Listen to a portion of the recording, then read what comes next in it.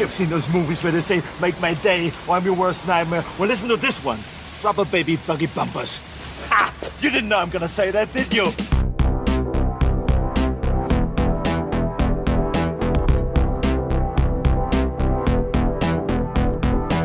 Your move, creep.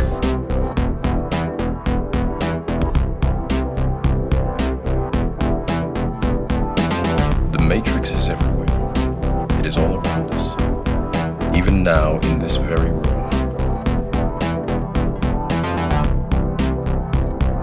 Wait a minute, Doc. Are you telling me that you built a time machine? Out of a DeLorean?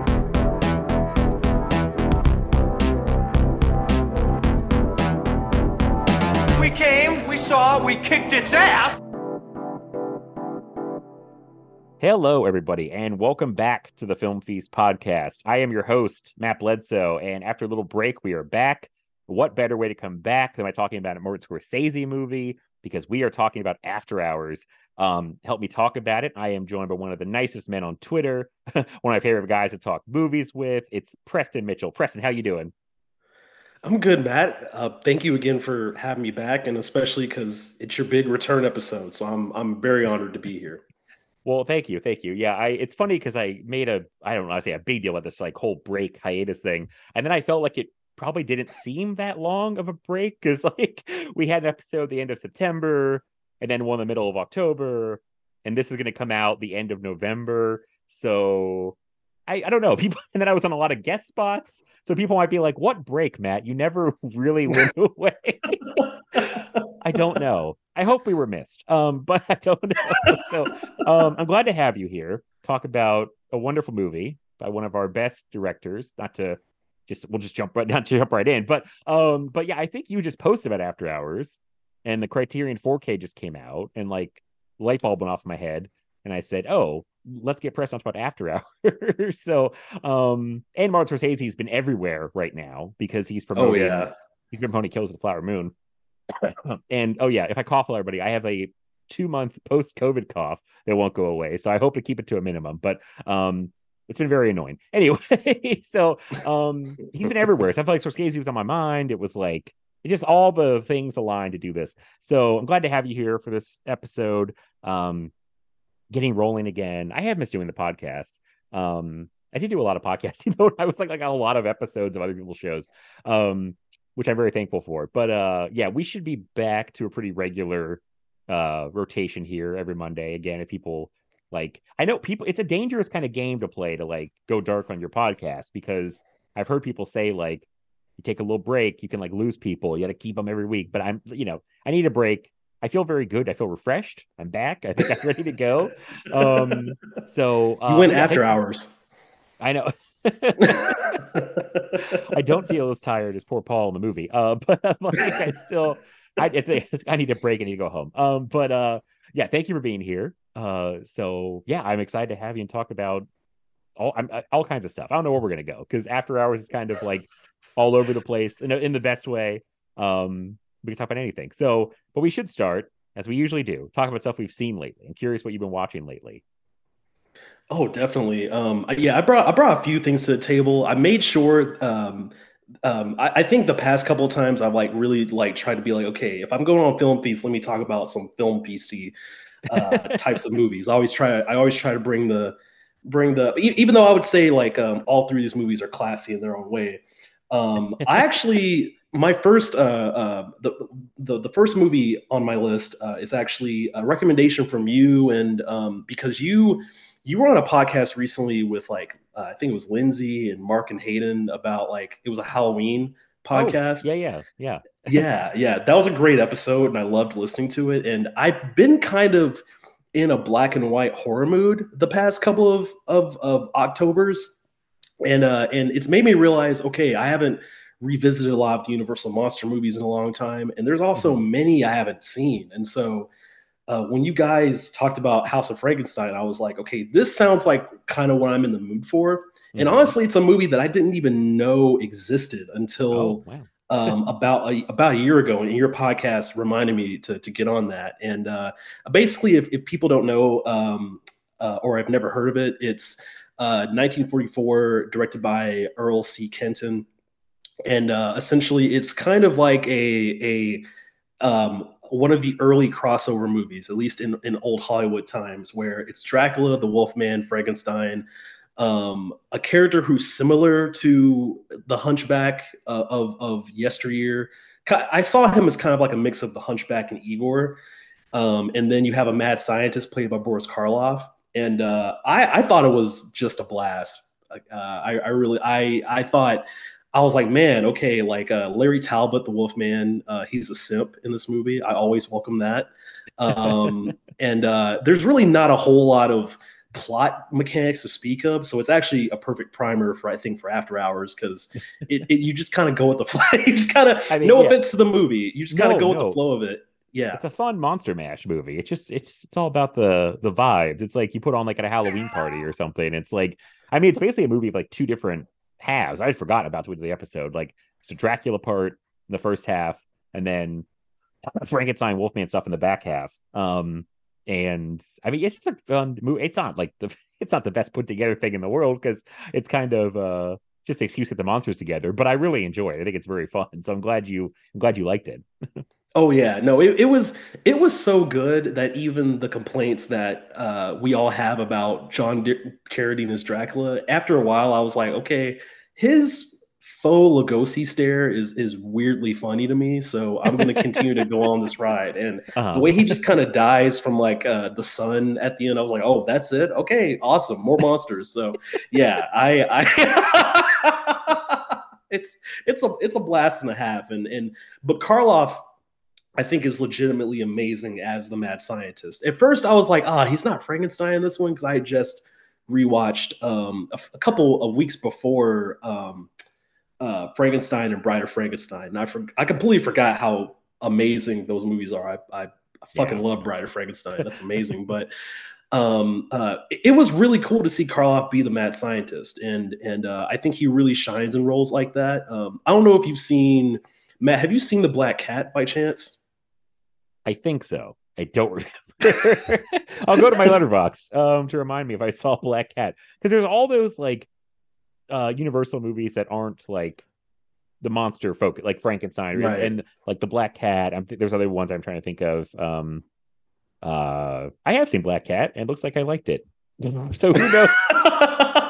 Who knows when I watched it? Well, I'm only mentioning it because Karloff is a mad scientist in that movie. So I really, and that's one of my favorite roles of his. That was a discovery for me this October 2022. So to see him in that Black Cat mode again, where he's going against Lugosi, where Lugosi to me has always been kind of like I feel like he wants to like just like, I hate to do this early in the podcast, but I feel like he just wants to have sex with everyone. Like anytime I see him in a movie, he's just like, yes, yeah. Like he has this like this way about him that where I'm just transfixed by how non-transatlantic he is. Like he's truly an alien. So to put him up against Karloff, where Karloff I think can just play anything. I think he just has this Hugh Jackman level of ray of talent. I thought he was actually one of the big reasons to see this movie, if not the one legitimately amazing thing about it. Because everything else is just fun. It's fast paced. It's 71 minutes, I think, which I'm never going to complain about. So yeah. I guess it's 63 when I looked it up. It's like, that's what I love about those old Universal horrors. They're so short. It's like, they get in, they get out. It's great. It's like that's my kind of movie. Movie should be shorter, except never mind. We talked about it off mic. I don't want to bring. Yeah. I won't go back in that water. But maybe not every movie should be shorter, but they should, be short but make sense, is what I'm saying. Anyway. Okay. Well, what else have you seen?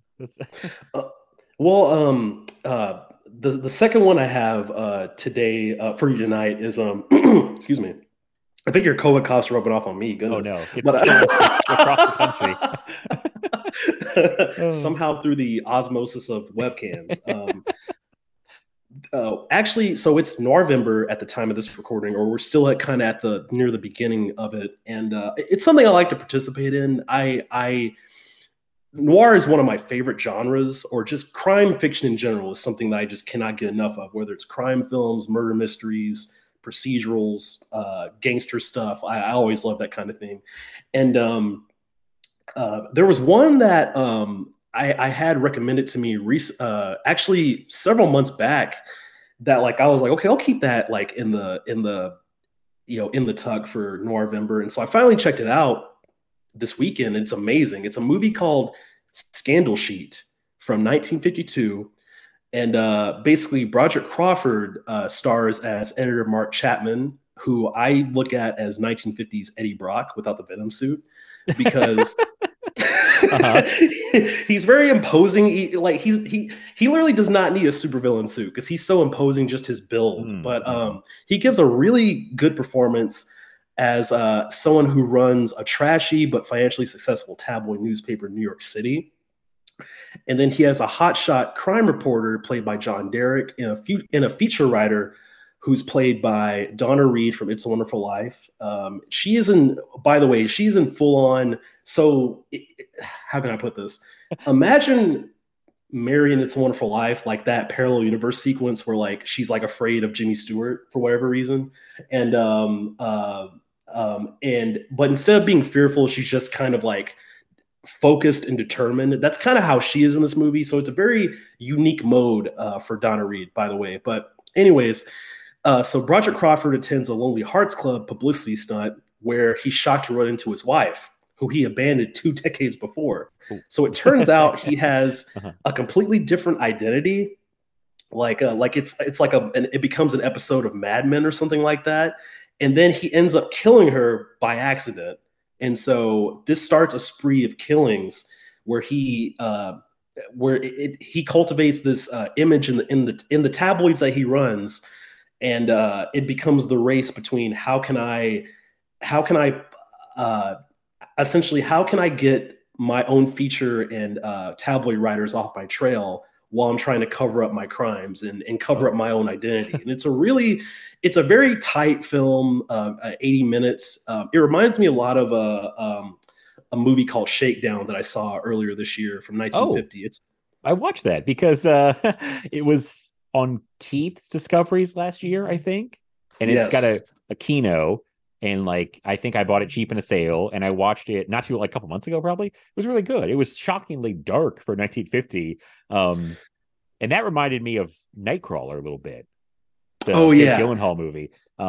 So yeah, that was a really good movie. Shakedown's really good. People should definitely check that out. That's like, I think now me, you, Daniel, Keith all vouching for Shakedown.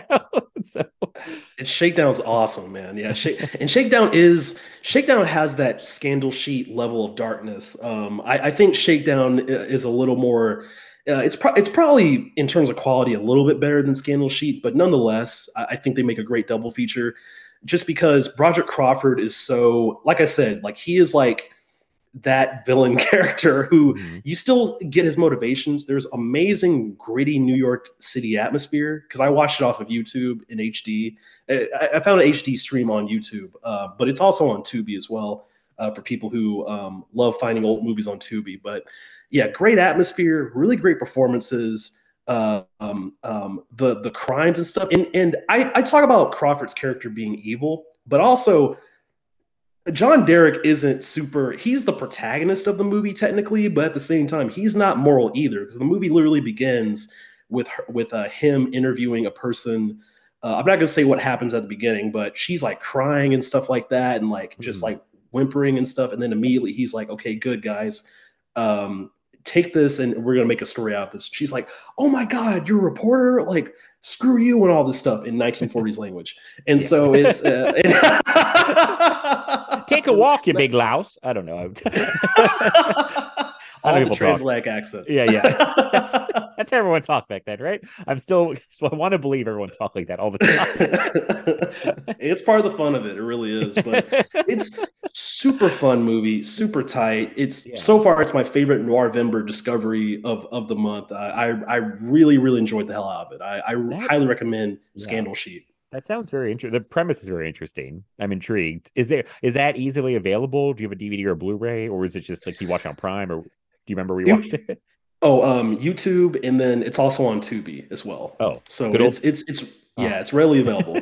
good old Tubi. It's like, Oh, yeah. and one last thing about Scandal Sheet. It's based on a novel by Samuel Fuller, who's one of Oh, like yeah. the big film noir legends. And he didn't write the script, but it still has that Fuller style of dialogue. So if anyone needs to be sold on, besides the premise of why to see Scandal Sheet, if you're a Fuller person, definitely check it out for that lineage. Mm-hmm. All right, cool. What else you got? Lastly, this is because I figured one of us was going to bring this movie up at some point because I it's think I the know what you're big gonna Netflix. say. Yeah. Yeah, Okay. Yeah. I'm it's excited. the Go ahead. it's the big Netflix movie of the month, and it's or I guess so far this month of the week. Let me put Right. it This that week, way. I will say until next week, and they move on. Yeah. It kind of shut down. It shut down Twitter for a little bit. I feel like it's like, oh snap, David Fincher's The Killer. That's what I saw this past week, and essentially the plot. If for listeners who don't know or haven't seen it yet, the hook is that it follows an unnamed professional assassin played by Michael Fassbender, who stakes out a Parisian hotel room. So after this hit that may or may not have gone well, we don't know until you see the movie. He flies back to the Dominican Republic, where his girlfriend is found to be assaulted, and so he kind of goes on. The movie is kind of a mix between you following kind of the process and the meticulousness of what it is to be a contract killer through Michael Fassbender's performance and narration, in which there's a lot of narration. And then the other half kind of is a loose revenge plot, which may or may not trip up viewers, depending on your expectations. So I'll get this out of the way because I did want to talk about this with you. I really liked the movie. I really liked it. For some reason, though, when the movie ended, I felt a little cold on it. And there was a couple people I talked to about this weekend where one person felt similarly and the other person was just way more extreme. Not extreme, but like was way more favorable to it, enthusiastic. And I envy that. So, but I did have a few issues with it that I think are legitimate, and maybe some that are lost on me. But I'm very curious what you thought. Well, I really, really liked it. I think it's going by Letterboxd ratings. I liked it a little more than you, if I had to if those mean anything. But the big sticking point, people, seems to be the Michael Fassbender narration. Like that seems to be like a love it or hate it thing. I kind of loved it. I kind of like I didn't mind it at all. Like I was like he says some like like kind of I don't know like weird like make some weird jokes like in his narration. What would John Wilkes Booth do? What would John Wilkes Booth do? It's like what? I was kind of like fascinated by by Michael Fassbender is such a interesting, fascinating actor to watch. Like I like The Killer. I never seen Shame. Movie Shame. I haven't. I've been interested for a long time. Really good. Yeah. And that's kind of like him carrying that too, because it's like you just have to, it's so focused on him. And then The Killer is like so focused on like him and what he's doing. Somebody put out there a theory about The Killer, which I kind of liked, that was like that he thinks he's really cool, Michael Fassbender, but he's not. Like that it's like in his mind, he's like super cool. And if you think of him as kind of like a bozo, that it's like it's like because it's kind of God, there's so much like it's funny because I was watching it and when it ended, I do think the ending it just kind of ends. Like it doesn't have any big the movie really doesn't seem like it has any big revelations. But like people were like, why did Fincher make this? What's the point? Well, so that was something that I did say in my in my review was like I can't at the time of writing the reviews, I wrote it so soon after seeing the movie, but then I thought about it, I mused about it a little bit more in my head, and I was like, okay, at first it was like, because the whole idea of an auteur filmmaker, much like After Hours, which I'm sure we'll talk about pretty soon, like the whole idea of an Oscar level talent attacking a B movie, a B movie premise like this, right? That really got to me. And like people who know me know like film noir, like hitman movies, like 60s, 70s style actioners and stuff like that. Like that's kind of one of my cups of tea. And so I was really excited to see The Killer. I will say I do mostly like the narration. My only thing about it is that I feel like there's almost too much for me, because like, and I There's love the parts where Yeah. there's a lot of it, and like, because the thing about me is that I really love physical acting. Like I think more so than method, more so than like character act, like whatever. Like I love just seeing people move on screen. Like there's an almost musical theater beauty to that really gets at me. And so Michael Fassbender just being physical really works for me. But I did like the narration for the most part. I just think him looking in the mirror being like, hey, like I don't know, I just love that. That was awesome. Yeah. But I will say, I thought it was odd. One of the things I found odd was that pretty much most of where he's walking and talking to people, even when there's that bit in the middle of the movie where he's taking, I forget the actress's name, but he's basically holding her hostage. Like I was like, is there no one watching him? Like even when he's walking after the first hit, like he's walking around this airport. It's Paris. It's a big airport, and like there's barely any people around him. I found a lot of the settings to be weirdly non-populated for it to take place in such big cities. So I thought that was a little convenient. And I just think where the movie goes in the third act, I found to be a little bit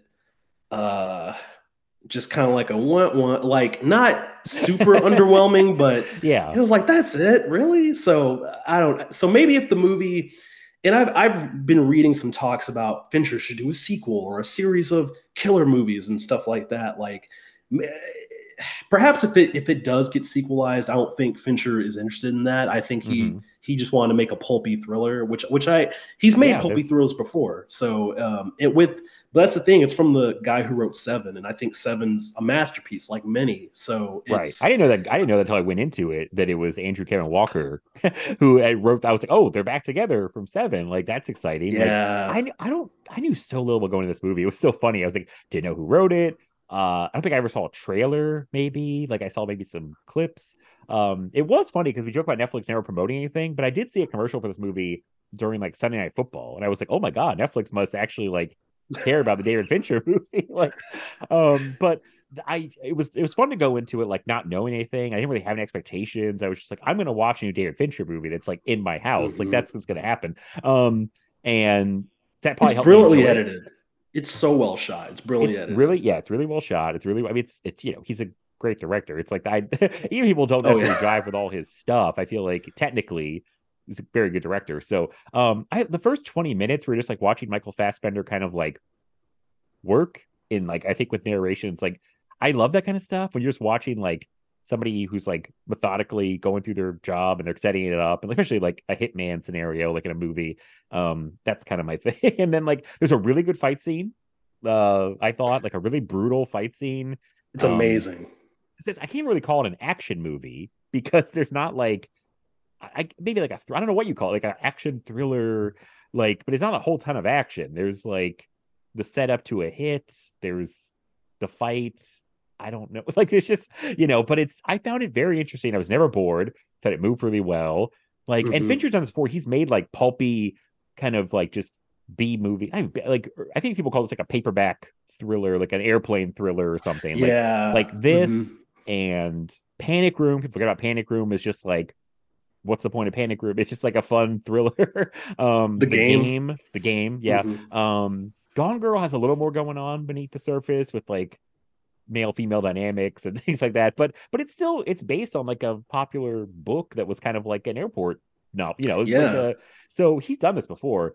And I always talk about like I miss those guys like that journeyman directors who did a bunch of movies that didn't really have like a point besides to like entertain you and be like programmers. That's true.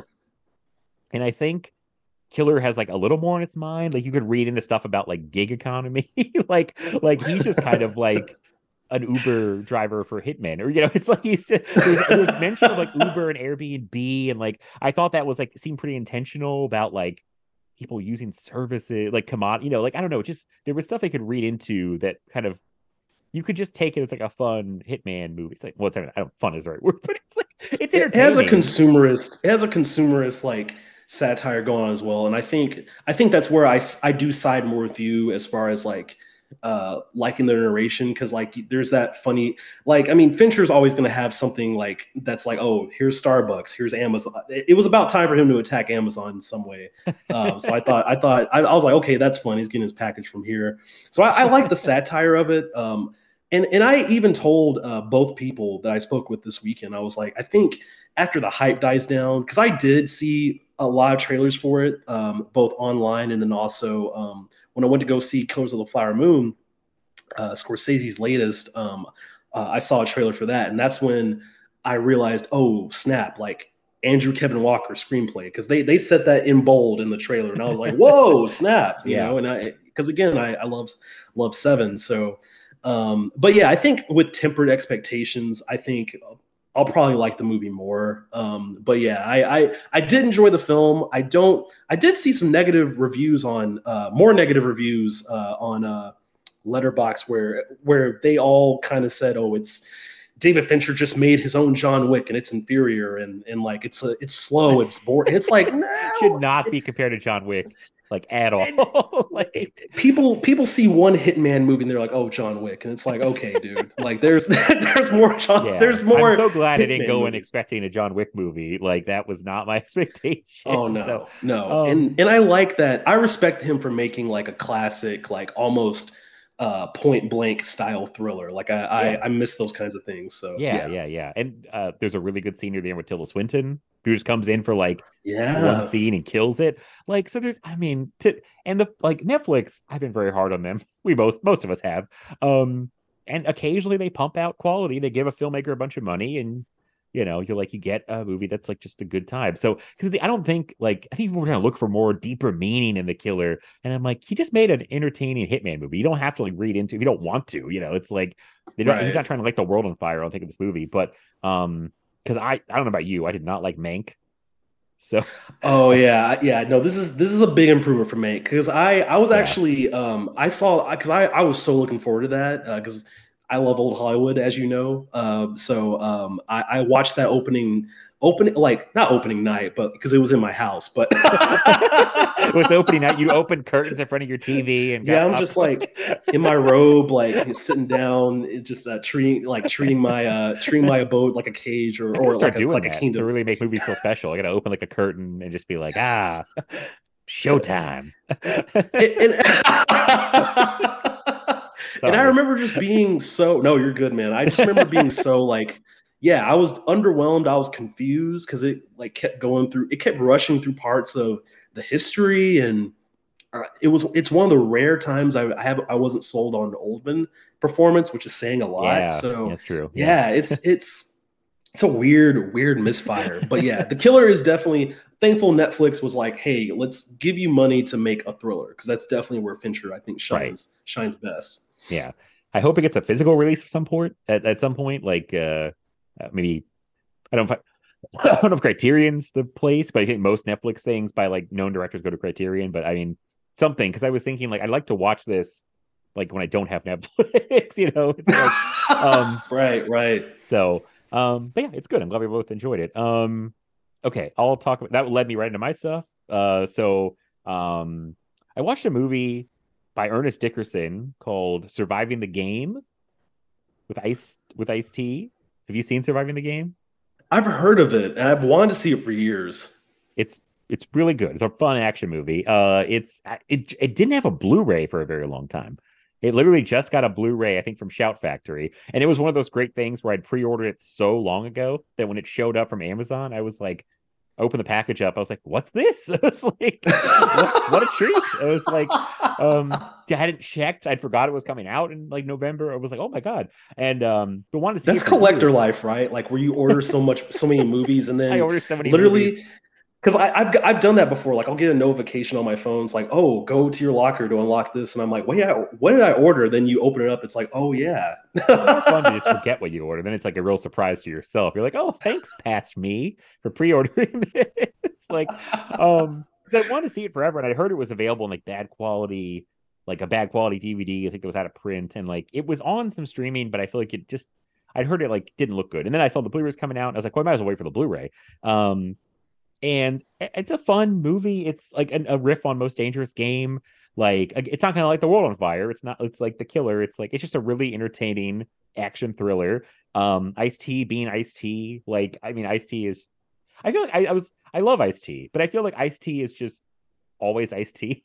Like, and that's okay. And it's okay because like that's what I want. It's like and I kind of wish he would have made more movies, if I'm being honest, because I think he's such a solid presence. Because I mean, obviously, the other comparison is Ice Cube, and I think Ice Cube's an amazing presence on film. And I don't know, I like Ice-T. I like watching him like on screen. So yeah. There's so many rappers that are just naturally good, like on screen. Like they don't even do anything hardly. It's just DMX. Oh my god, yeah, DMX was like so good. Even it's funny, like not all the time, but Snoop Dogg. I think of Snoop Dogg in like Training Day. Is he in the wheelchair in Training Day? Like, yeah, he is. Like, there's more. I mean, it just seems like so many rappers like just.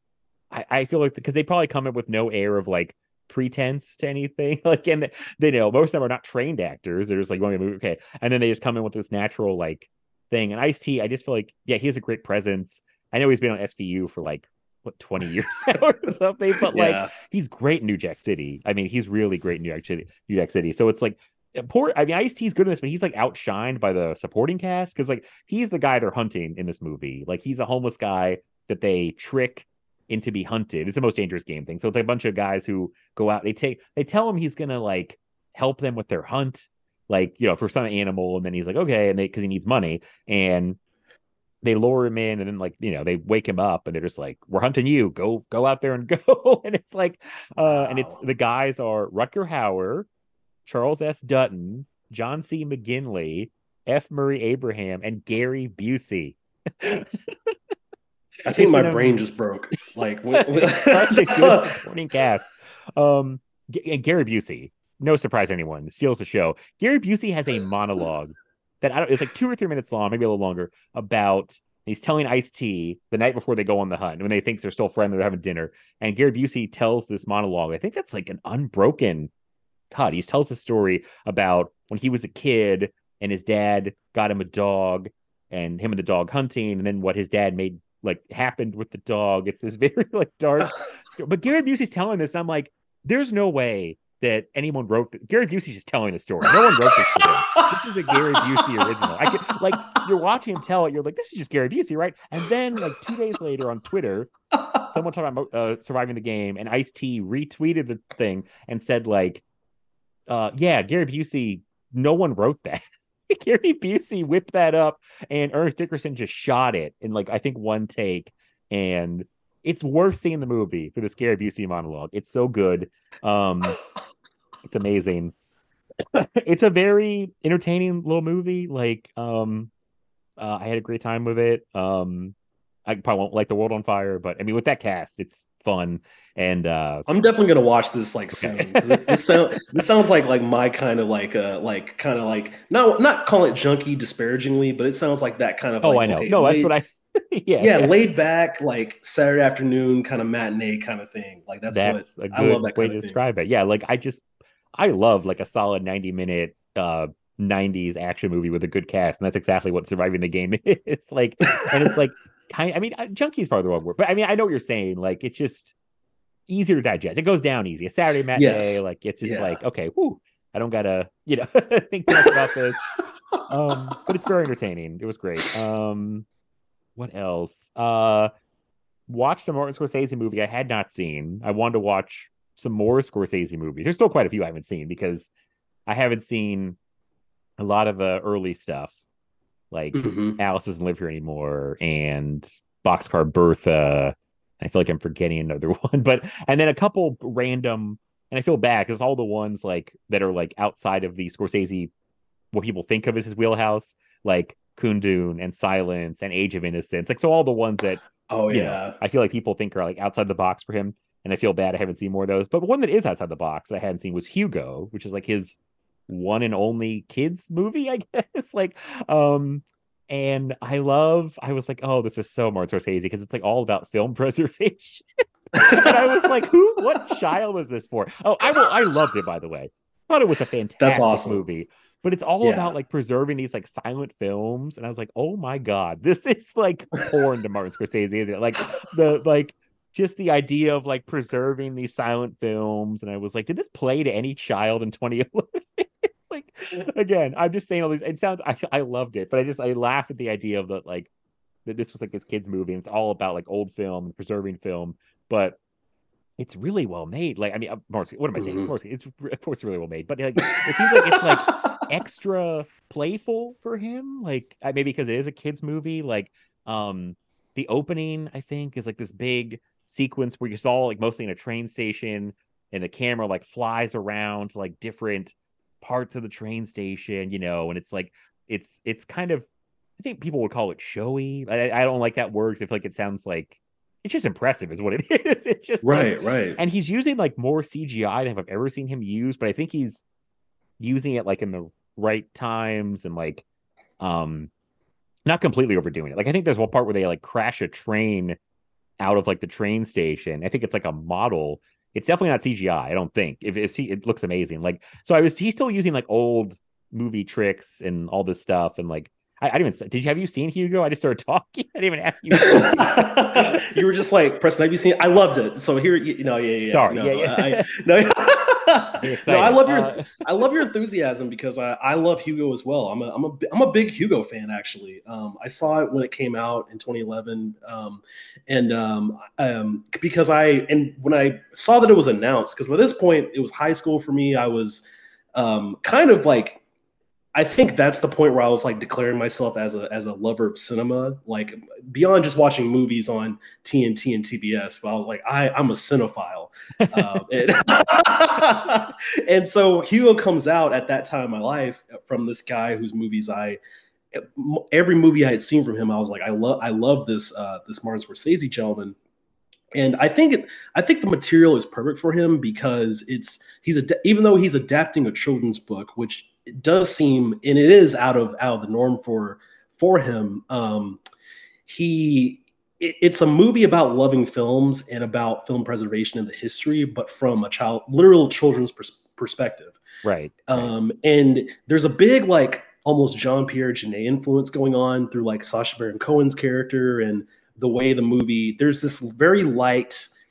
How can I put this without, because I don't want to accuse Scorsese of being an appropriator. I don't think that's the case with this, but there's almost a French way of like glossing over menace and stuff or the darkness in film history. But he does it so delicately. It's been, I'll be honest with you, Matt, it's been quite a few years since I've seen Hugo, so I can't necessarily speak to it in detail like I would some of Scorsese's other films.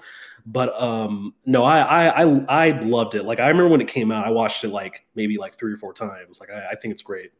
I was really pretty like blown away by it. I was like, this is really great. Like, I figured it would be, but I didn't know how much. I'm like, it's a kid's movie. I don't know. But like, I mean this, I keep saying it's negative, but I don't feel like it's a kid's movie. It's like, I mean, it could play to kids, but it definitely, I don't know. It's interesting. I just wonder if he like read that Hugo, the book. It's based on a book, right? So it's like, I wonder if he like, I think it's called The Adventures of Hugo Cabaret. And so it was a pretty popular children's book in my circle. So when and I read the book shortly before seeing the movie. Like it was one of those things. Like back when I feel like I had this is gonna make me sound like I'm kind of goofy, but like when I had more time to read back then, like that's when I read the book. So and I think that's why there's so much CGI is because he's taking because it's a picture book as well. So he's taking the images and wanting to capture that almost in a graphic novel adaptation kind of way, which is very interesting considering Scorsese's leanings on film today. So yeah, I'll just put it like that. Yeah. It's very bright, very colorful. It's got a light touch to it. It moves really well. It's like super, it feels very it just feels very playful. And it's like he's having fun. Like he's just doing all these tricks. I feel like he's using like old Hollywood tricks and things and like with the CGI. So it's all the stuff.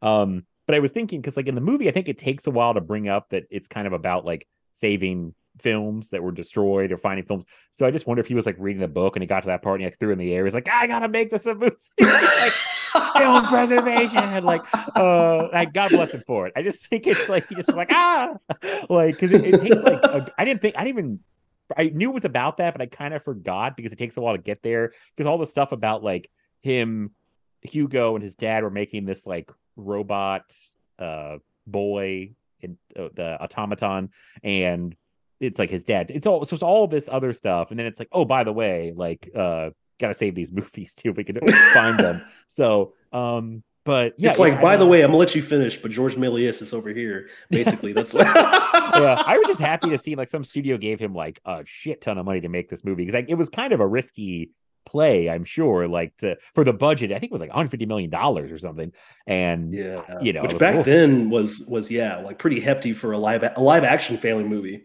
Right. As well, and I feel like that's something we don't get a lot nowadays. Is one like filmmakers besides Wes Anderson doing like family type of movies, and then or excuse me, like auteur filmmakers doing family movies, and then also just like live action family movies that aren't Disney remakes or remake of something. Yeah, that's something I kind of miss is that kind of originality. So yeah, this did feel like almost a bygone era, like when it's like, you know, an original. I mean, that's based on something, but not like your typical IP for a kids movie, and it had a lot of big budget behind it. And it definitely one of those kids movies that's not at all like talking down to its audience. I know some kids movies just, you know, I think they think, oh, we're for kids, we can be like stupid and make fart jokes and, you know, all kinds of stuff. Like but it's really great. So I'm glad I finally watched it. I think I have anything else. I haven't been on for a while, so I could talk about a ton of things I watched, but I won't do that. So I feel like I used to segue about a Scorsese movie to talk about another Scorsese movie. It's a movie not for children. After Hours. I mean, I guess if you're, you know, you feel like you can handle it, but kids now would be like, why doesn't he use a cell phone? It's like, but yes, After Hours. A movie that I just really quick, I had watched for the first time only like 3 or 4 years ago. Actually, Letterboxd told me I think it was 2018, so like 5 years ago, which doesn't seem like 5 years ago, but it's like kind of hard to see. It's kind of a hard movie to see, and I heard good things about it, probably from the Pure Cinema podcast. I feel like they had talked it up a lot, and finally got to see it and liked it, and then waited forever for it to get a Criterion, because I think during like the pandemic, the heat of the pandemic in 2020, I remember somebody leaking like After Hours going to get a Criterion. I was like, oh, thank God. And then it just came out this year. So it was like, I was like, are we getting that Criterion? I thought it was like a fake thing or it was canceled. Finally came out. I rewatched it right when that 4K came out and was like, oh, I love this more than I remembered. Like, and it jumped way up in my Scorsese rankings. And I was like, this is so good.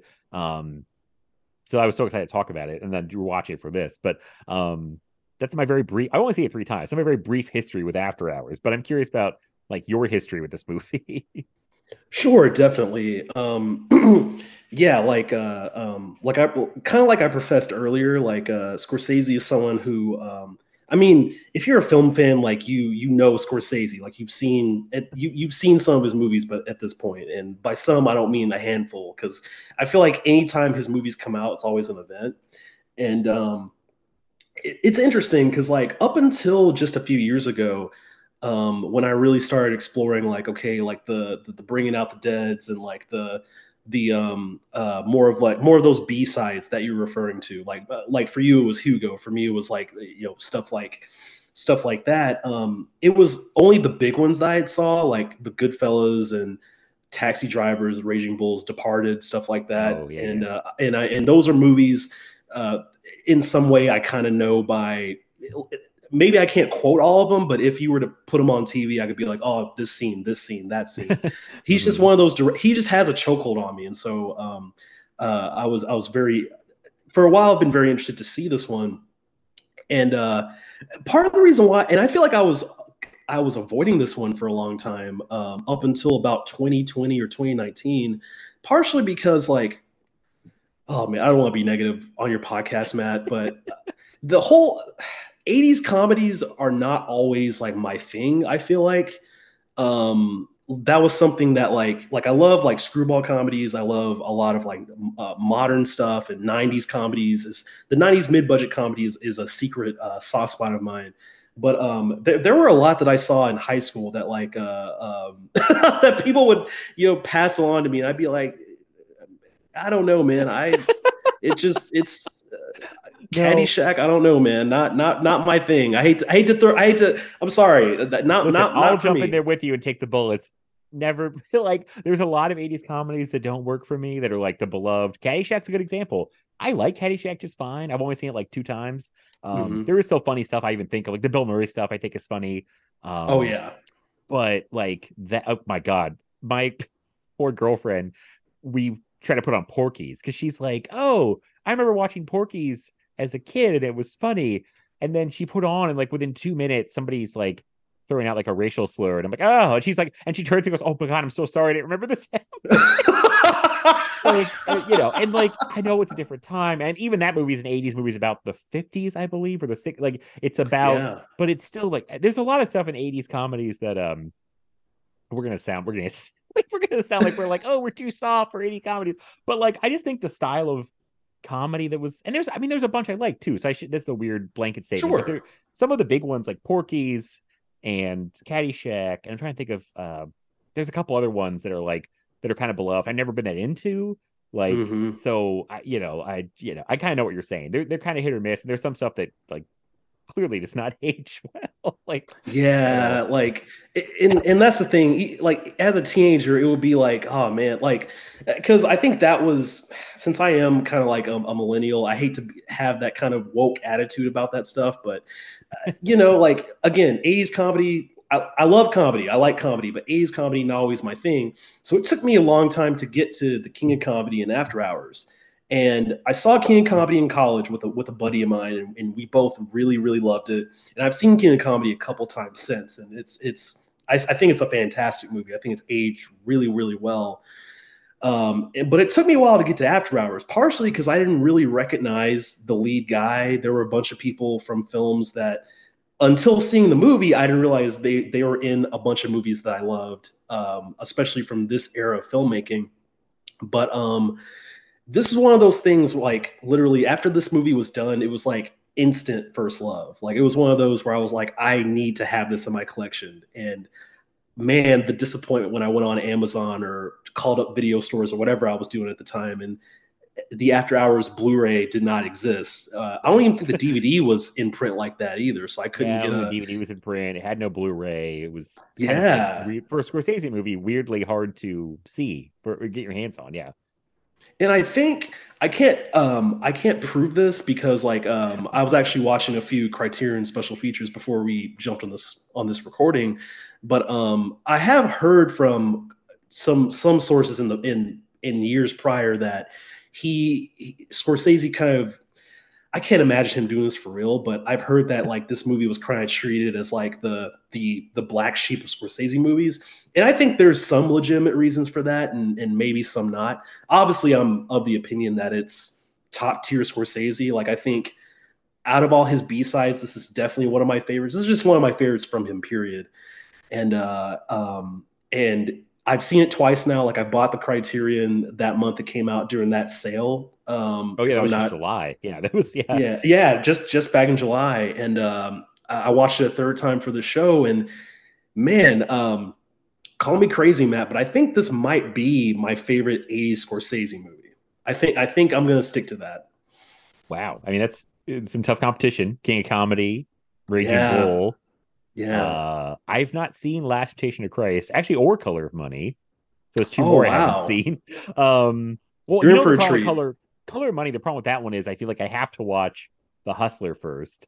Maybe I don't, but in my brain, I'm like, oh, I gotta watch the first one before I watch the sequel. And Last Temptation of Christ is like, well, I'm not religious, and I have like I kind of know the story of Jesus, right? Like, how much more is there to learn? It's like I hear it's that's good. Fair.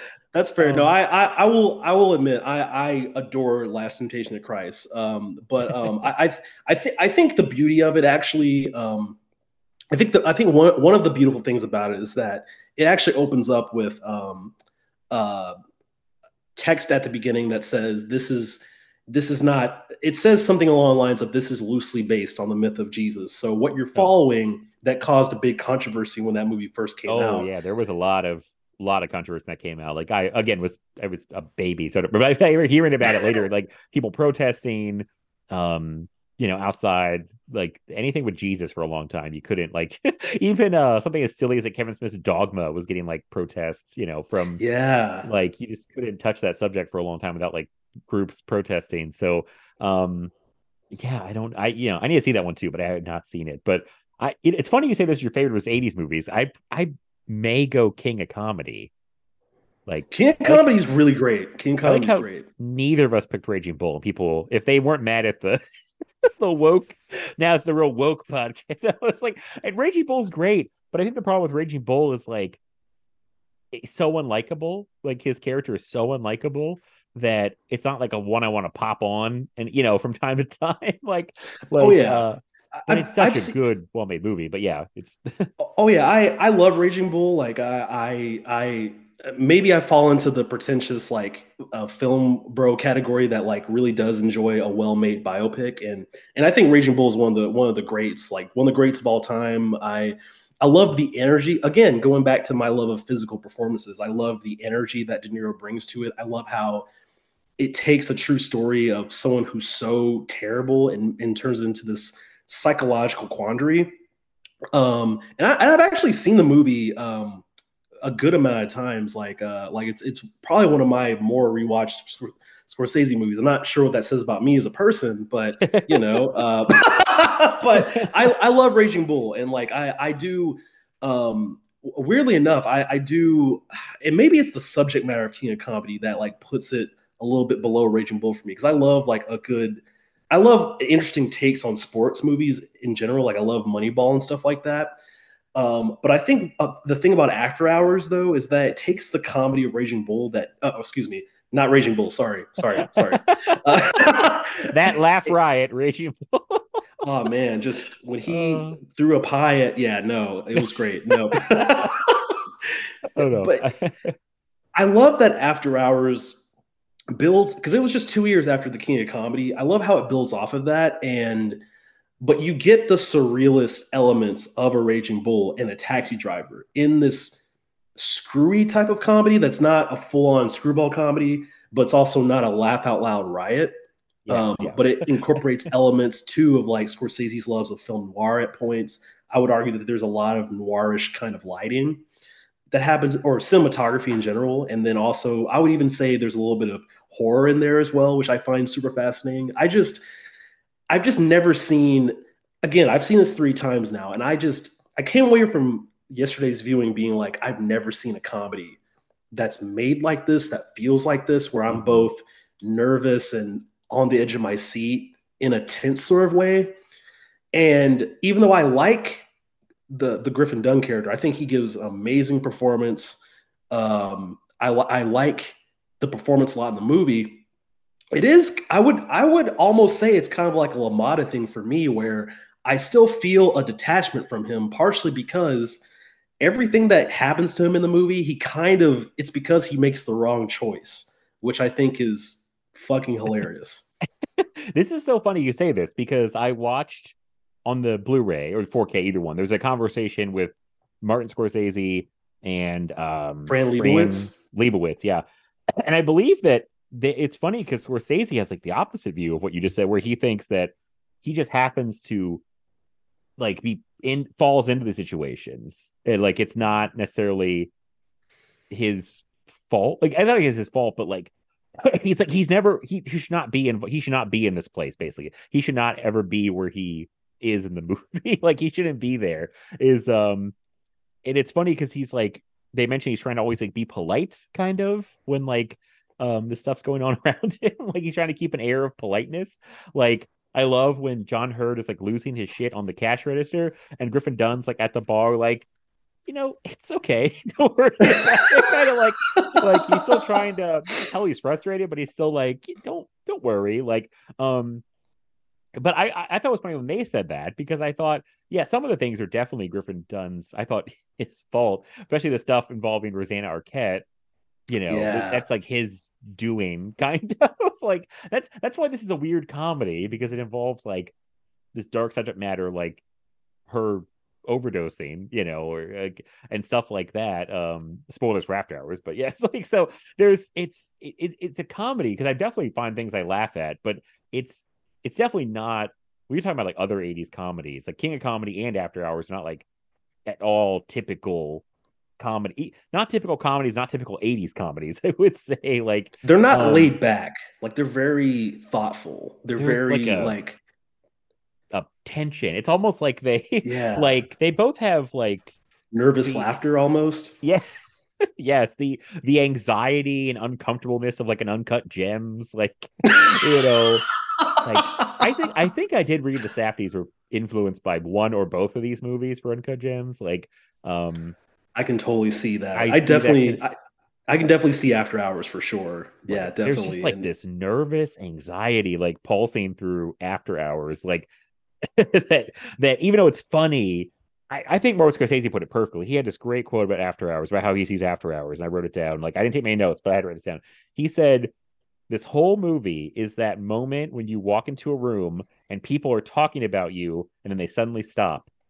It's that awkward feeling, like, which nails it so well, where it's like, oh, now there's this weird tension in the room. Like, it's like, they were talking about you because they stopped as soon as you walked in, which means they were talking to you. So it's like everybody's just, Griffin Dunn is like getting more and more frustrated as things go on. People like won't really deal with him, I feel like, or they're just like agitating him, like everybody he meets, it seems like they're just like, it's like the movie's almost like shoving you. It's like pushing like it's like you want to get agitated. Well, it's interesting because every character he meets, it's not that he treats them. It's interesting because it's not that he treats them as like bad people or whatever, but what they're doing from his vantage point is very strange. Like Right. the fact that he like just from the jump, when he meets Rosanna Arquette, like, and he's reading Henry Miller, I believe, and she basically is like, hey, in order to get to my apartment, make sure you call my roommate and tell her that you want a what do you call it, a plaster of Paris Paper mache, bagel, paperweight. yeah, paperweight cream cheese and bagel kind of thing. And he's just like, okay, I'll do it, because like, it's the typical it actually does kind of start like what you would think of as like a Porky's, where it's like, oh yeah, I'm A gonna guy go trying see to this get woman. laid. That is a lot of 80s comedy. Literally. It just And it spirals. subverts it. Yeah, it subverts it by having Linda Fiorentino, very very young Linda. I think early in her career, Linda Fiorentino, Yeah. as her sculptor roommate, who's sculpting these like very very weird but also very impressive paper mache sculptures. And she has music going that's very like artsy and classy, which I think one of the things about this movie thematically is that there's this clash between Griffin Dunn's yuppiness with like almost the strange but also kind of elitist in its own way attitudes that you find in Soho, Manhattan. It's very interesting how the movie, I think, juggles with that. And he's basically trying to like buy time, as obviously Rosanna Arquette's coming, but basically she's enticing him to give her a massage. And obviously, because it's Linda Florentino in the 80s, you're like, okay, like, there's a weird, at least to me, a weird sexual tension there. Linda Fiorentino always has a weird sexual tension around her. Like everything, the sexual energy. But it's one of those people we talk about, I feel like, more about guys, like Michael Douglas. It seems like he's always trying to have sex with somebody. Linda Fiorentino always has this like sexual energy, like even in something like Men in Black, where it's like, why is this energy? Like, this is weird, but like, all right, you frighten me, but I'm also attracted to you. Which I rewatched actually, and I don't know why I didn't plan. Like I swear I didn't plan this. I promise, Matt, because I knew I would be watching After Hours, and I was like, I haven't watched Men in Black in a long time, and let me pop that in. And so because it's on Hulu, I think, but right Oh yeah, now, yeah. but so I'm watching it, and like she's on screen, and then there's like this explosive scene where Will Smith does his yelling thing as Will Smith does, and he tells Linda Fiorentino, he's like, well, like you acted like you were like coming on to me, like how did I know that you had like an alien behind you or whatever, and I, I just thought that was so relatable because it's kind of like what you said, like she has a very femme fatale aura around her, and it's I'm curious what you think because I posed this question on Twitter. I was like, "Hey, what happened to her like after the 80s and the 90s?" Because she had that whole run from pretty much from the 80s to like doing like Last Seduction, and I think Jade was after that, and then Men in Black and Dogma, Mhm. where it just seemed like she would be like she was bound to be a bigger and bigger. I mean, because Men in Black was a huge hit, Right. and Yeah. so I'm curious what like and I did some reading afterwards where I don't want to someone who is more knowledgeable about gossip and stuff like that or Uh-huh. tabloid journalism can probably fill in the gaps on that, but I did read something about that, so I think she might be outlawed in Hollywood due to some relationships she cultivated after her 90s heyday. But yeah, I think it's sad because she is just so talented. I think just such a great command of voice and presence. Obviously, very beautiful. And yeah, I miss seeing her and stuff. I think she's just awesome. Yeah, I didn't know if it was a combo of she chose to quit acting mixed with I had heard she was difficult to work with. Like, Hmm. and I think that came across a lot for Dogma. Funny, I'm bringing that up again. Like, Hmm. where I know her and Karen Smith did not get along. I don't think she got. I feel like the story was she wouldn't talk to like anybody, but I don't think they were even talking on the set. Like, and she's the star of the movie technically, so it's like, I feel like she was forced upon. Like, I think he wanted like Janine Garofalo, and then the studio was like put Linda Fiorentino in there, which is a weird choice for like a comedy like that, like a broad comedy, A like Kevin Smith movie, yeah. it's like Because what? I was wondering that because I rewatched Dogma recently. I hadn't seen it in a long time, so I guess I've had Linda. That's part of why I've had her on the brain is I've Yeah. been rewatching some of her stuff, and I so one thing I will say about Dogma is that I find it very odd that like she's the main character, but the entire movie is angels and demons basically talking at her. Like they're all religious Yeah. comedy diatribes essentially, but like she doesn't really react, and they keep telling her you're the one. It's like the Matrix, except she doesn't do anything cool. But yeah, so I Yeah. now you said that that makes sense because I was like, why would you get her in this movie and not have her be her? Like, so I Right. don't It know. does feel like a lot of it. Yeah. I mean, that's one of the criticisms of that movie too, I think, is I think about it at this movie. They were talking about Dogma a long time ago. They were like, Kevin Smith's not always great at like showing things. He's a better writer than director. I think even he would admit he's a better writer than director. Mm-hmm. So I think he can like write a bunch of this stuff. But all in Dogma, you're just like telling somebody about it. And I think she's a real like audience surrogate in a movie where it's just like she's like, what's this? What's that? Who's this? And then they just tell her stuff. And it's like, it's not super cinematic. Like they're saying like in a bar, it's like, tell me this, tell me that. So it's just a lot of like people talking to her and she's just like, okay. And yeah, it doesn't seem into it at all. I feel like, which if you know the behind the scenes that, she does not seem into it. And Mm-hmm. sorry, I thought I closed the screen there for a second on Zoom. Anyway, but yeah, she doesn't seem super into it. And so I never knew really what happened, but I thought it was a combo of like maybe people not wanting to hire her and then going, well, if they don't want to hire me, I'm just gonna quit acting.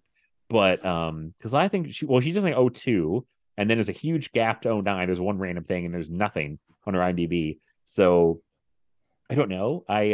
She was a really unique presence in movies. I do miss seeing her, especially now I appreciate more like she's so good as like a femme fatale, like Last Seduction in like Oh, Jade, like that wonderful, wonderful like movie. perfect, but like yeah, so I don't know. I don't know. But yeah, it's funny to see her in this so young. I mean, there's so many people that pop up in After Hours. Like like you've got not one, but both the parents from Home Alone before Home Alone. Like you've got Yeah, that's true. Yeah. um and oh Will my God. Patton bringing the Well, energy. Pat, like Evil dies that tonight. one I think I missed until until this time where I was like, oh, it's Will Patton because he looks. I mean, you could when you know it's him, like, oh, it's Will Patton, but like on a glance, it's like that's not the Will Patton I know of, now. But like, Terry Terry Garr, one of my Terry favorite Garr's- roles from her. God, that it's so funny. Just the way, I think it's like something where you said earlier, it's like these people are kind of like odd characters, but they're even odder to him because he's just like trying to get home, and they've all got like something they're doing that's like kind of fucking up his shit, basically.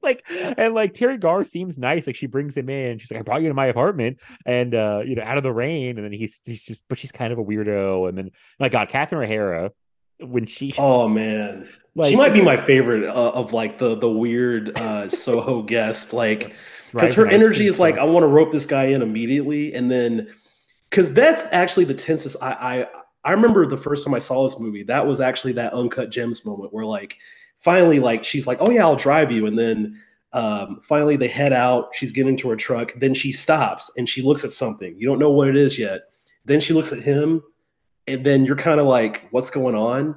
And she starts like kind of like speed running to her truck or whatever, and she's like, what? He's like, wait, what am I doing? And I think it's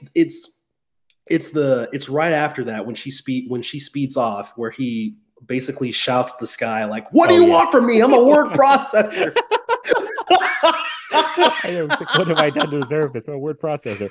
God, when she's fucking with him, when he's trying to like dial that phone number and she's just saying random numbers, I felt infuriated. I felt like that's one of those moments when like I'm watching a comedy, but it's like it picking at me. So like if someone was doing it to me, I'd be like, what is your problem? Like I would send me over the edge. And it's like from the first the cab driver that's speeding and he's trying to be like, slow down, like that, and then he loses his money. Like everybody he meets is just like it's funny because mostly unintentionally is just completely ruining his plans. I may laugh the hardest at when he goes to Subway and it's like after midnight, so the Subway guy's like, price goes up to 150 after midnight, and he's like, I got 97 cents, and he's like, I can't let you go, it's 150, and he's like, who's gonna know if you take this? And then the guy when the guy says, I might go to a party, I might get drunk, and might tell somebody.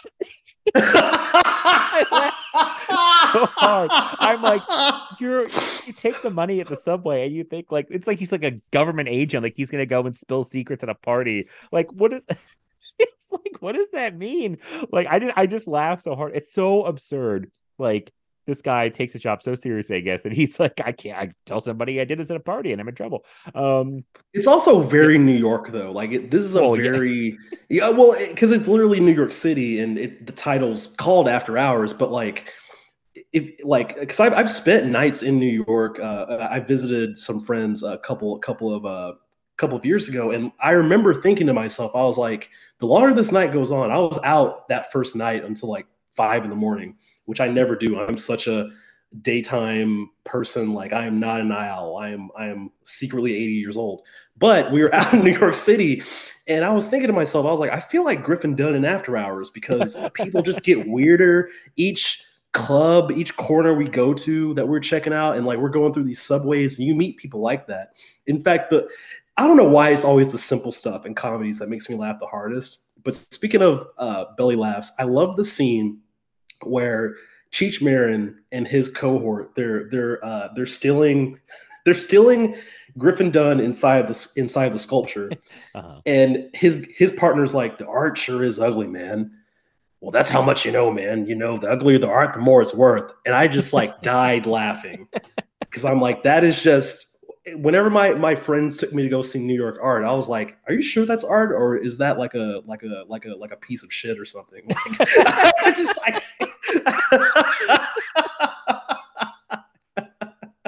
like, wait, that's a just turd like on the this ground. matter in like a glass cage. Is like, are you sure that's art? But Right, sure, whatever. Whatever you say, it could be art. There's so many. It's definitely not like you said earlier. I think it's not like a real uproarious laugh out loud comedy. It could be for some people, and there's stuff I did like laugh out loud, but it's not like, it's more like I'm doing a lot of like chuckling because it's so like it's just so weird. These weird little moments. That's why I thought it might be harder to talk about, because like comedies are hard to talk about, but this one, I mean, we've all Martin Scorsese and all sorts about, but it's like this is like full of like little moments that are kind of hard to maybe explain why you think they're so funny. Like Yeah. there's so many Well, like it's a little very Oh, sorry, I would Matt. say just like little niche things that like I find so specifically funny, like the thing with this, like, but so it's hard to like explain that to people sometimes. But yeah, sorry, what were we gonna say? Sorry. Well, it's very much a cult film, and I think just from its release, like I think that's contributed to why it's been seen as like the lost Scorsese movie. This and King of Comedy for a very long time. And I think with this movie specifically, what really got me about this viewing, and I wrote it down, was I feel like the cinematographer. I'm trying to find his name. Oh, Michael Oh, Michael Bauhaus. Bauhaus. Yeah. Yeah, who shot some of some of the most rewatched movies ever, some of my favorite films ever, and stuff like that. Goodfellas, of course, being the big one, and or probably the biggest one. He's had a lot of big ones, and then he shot Bram Stoker's Dracula. So like he's kind of a Yeah. cinematography god. He's one of the best. I mean, he really Yeah, is. Yeah. he's amazing, and I think what he brings to the table, just individually, alongside Thelma Schoonmaker's editing. This is pretty early on in her collabs with Scorsese, because she's scored, excuse me, edited every movie of his since Raging Bull. So this is their third movie together, I think, all the way up until Killers of the Flower Moon. So it's amazing that this collaboration's transversed decades at this point. But I noticed even in Act One, where like Griffin Dunn gets into the car to go see Rosanna Arquette potentially, and the way Bauhaus shoots the like the interiors of like Griffin Dunn just like being like, oh snap, like the car is like just speeding out, and the way Thelma Schoonmaker edits that sequence, it's like straight out of like a silent movie or something like that, like a Chaplin movie. Like it's a lot of like the music's just kind of like going in the background, but like the way that Griffin Dunn is just throwing his body up against each wall, it's again physical acting at its finest. And then I also found it interesting visually, among a sea of other just amazing, amazing kind of how can I put this? Amazing combos of that kind of thing. When he's finding info about Rosanna Arquette, when he's finally in her apartment and he goes through the book, it's kind of fucked up that I'm laughing about this, but it's a dark comedy, guys. But he's going through the book where he's finding like what the burn scars mean to her that she has, which is really disturbing when you first see it. And then the way that Thelma edits those sequences together like it's a horror movie, and then he throws the book, he's like, get that away. Like it's so amazing. Like I'm like, but it adds to the comedy. It's really unique. Yeah, there's these weird touches of like light, like a little bit of horror, and that's one of them I was thinking of. Like I've heard people say this, I guess depending on who you are, this could be kind of a horror movie. Like this would be my nightmare, to be stuck somewhere and then like have no way to get home. I just would want to get home. And like it's funny because everyone I'm sure he's interacting with does not think they're acting crazy, but to us and him, for the most part, it's like these people are all lunatics. It's like it's like you're surrounded by crazy people, and they're crazy. I love. I don't know what to even call it, but like the trope, or like where there's a main character who's like trying to keep it together, and they get progressively more like they're losing it. But everyone around them acts like, oh, it's normal, and they're like acting insane. Hot Fuzz is my example with Simon Pegg trying to keep it together in Hot Fuzz, and eventually he just like loses it because everyone in town, the village, is so weird. And he's just like, and the scene where Griffin Dunn, I guess he finally like really loses it when he's in that guy's apartment near the end, and he's just like telling him about his night, and he's just like at it. And so Griffin Dunn is so good in this. Like I haven't seen Griffin Dunn in a lot of stuff. Like it's this and like American Werewolf in London, and I'm trying to think of other things I've seen him in, but like these are always be the two things I think of, I think. But he's so good in this. He's so good at playing like it's like watching him progressively and slowly like lose his shit as the night goes on, and like still trying to keep it together, and like it kind of like the whole politeness, like there's so many little things he does. I know Scorsese point I remember that did make me laugh when he comes back to the apartment with Linda Fiorentino and he's trying to untie her, and he has this quick line. I think Scorsese told him to say something like, he was like, It's like, geez, who tied these things? Sailors? Like he's like this quick, like just like a little quick line, but like he's funny. He's acting like you could. He's so like I'm seeing him like physically like start to just like he has so many reactions where it's like he wants to. I feel like yell at somebody, but he doesn't. Like the subway guy, Yeah. like John Hurd. He's like he sees his out with John Hurd, and he's like I feel like he is just being trying to be patient, but he's like he's losing his patience because he just wants to get home. So yeah. Well, that scene is interesting though. The scene with him, the first scene with him and John Hurd, because In the bar, it's yeah. right. Yeah, it's right after. It's right after he witnesses the aftermath of Roseanne Arquette's suicide. So he comes into this bar. He's diffused Terry Garr's character because she hates her job, just wants to get away. So after that's happened, he sits and he talks to John Hurt for a bit, and he starts basically letting it all out. Where he's like, "Man, should I go? I think her character, I think Terry Garr's character's name is Julie. So he's like, hey, I'm trying to. This is what's happening. I kind of want to distance myself and go home. And he's like, what's gonna happen? She gonna kill herself? Just leave her, And then he gets the phone call that his girlfriend, who turns out to be Roseanne Arquette, has committed suicide. Right. Just, Like, oh. But then I remember in my head, I'm like, okay, this is the guy that in Casino, whenever it shows Joe Pesci basically mashing the guy's eyes bulge out when he's like mashing that dude's head in. Yeah. This is the guy that invited Spike Lee into the filming of the editing of that sequence, and they both were laughing about it. So I have to remember this is that filmmaker. Yeah. I always think he's had a dark sense of humor. Like, especially at this time, he's going through some stuff because he's in like a weird place because I think it's in the interview again where King of Comedy bombed pretty bad because it cost like Raging Bull got him like Oscars and was well received. Mm-hmm. And he got King Comedy, which I think cost like 20 million and only made like 2. So yeah, and it was considered one of the biggest publications. I forget what he said in the interview, but he's still very bitter. It's Entertainment Tonight. He was like has this whole story. He was like getting ready to go to a New Year's party, and Entertainment Tonight's on TV, and they're like the biggest flop of the year, King of Comedy, and it's like So it's like a John Carpenter thing situation, I think, where it's like it really hurt him, and nobody wanted to work with him. And I think at the time he was like felt really burned by it, and nobody wanted to work with him. And plus, this is like shortly after the whole Heaven's Gate situation, which I think was Michael Cimino, yeah, and that just killed like New Hollywood. That just everybody was like, "Whoa, we should not give Coppola and Cimino and Scorsese all this money to do whatever the fuck they want because we're losing." And like King Comedy lost him like $18 million or more, and he's like in a really bad place, can't get anything made. He tried to make because also too the 80s are just a weird decade for Scorsese in general. I mean, just the movies you mentioned earlier where Color of Money, like Last Temptation of Christ, these are all either movies that didn't take immediately or they were in some way a commercial failure in some way. Raging Bull is the most successful, but Raging Bull was born out of an idea that De Niro presented to him, a book that De Niro gave him about Jake LaMotta. Because at the time, I forget the reason why Scorsese was in this rut at the end of the 70s, after literally kind of defining the 70s with Mean Streets, then Taxi Driver, kind of coming to his own as a filmmaker.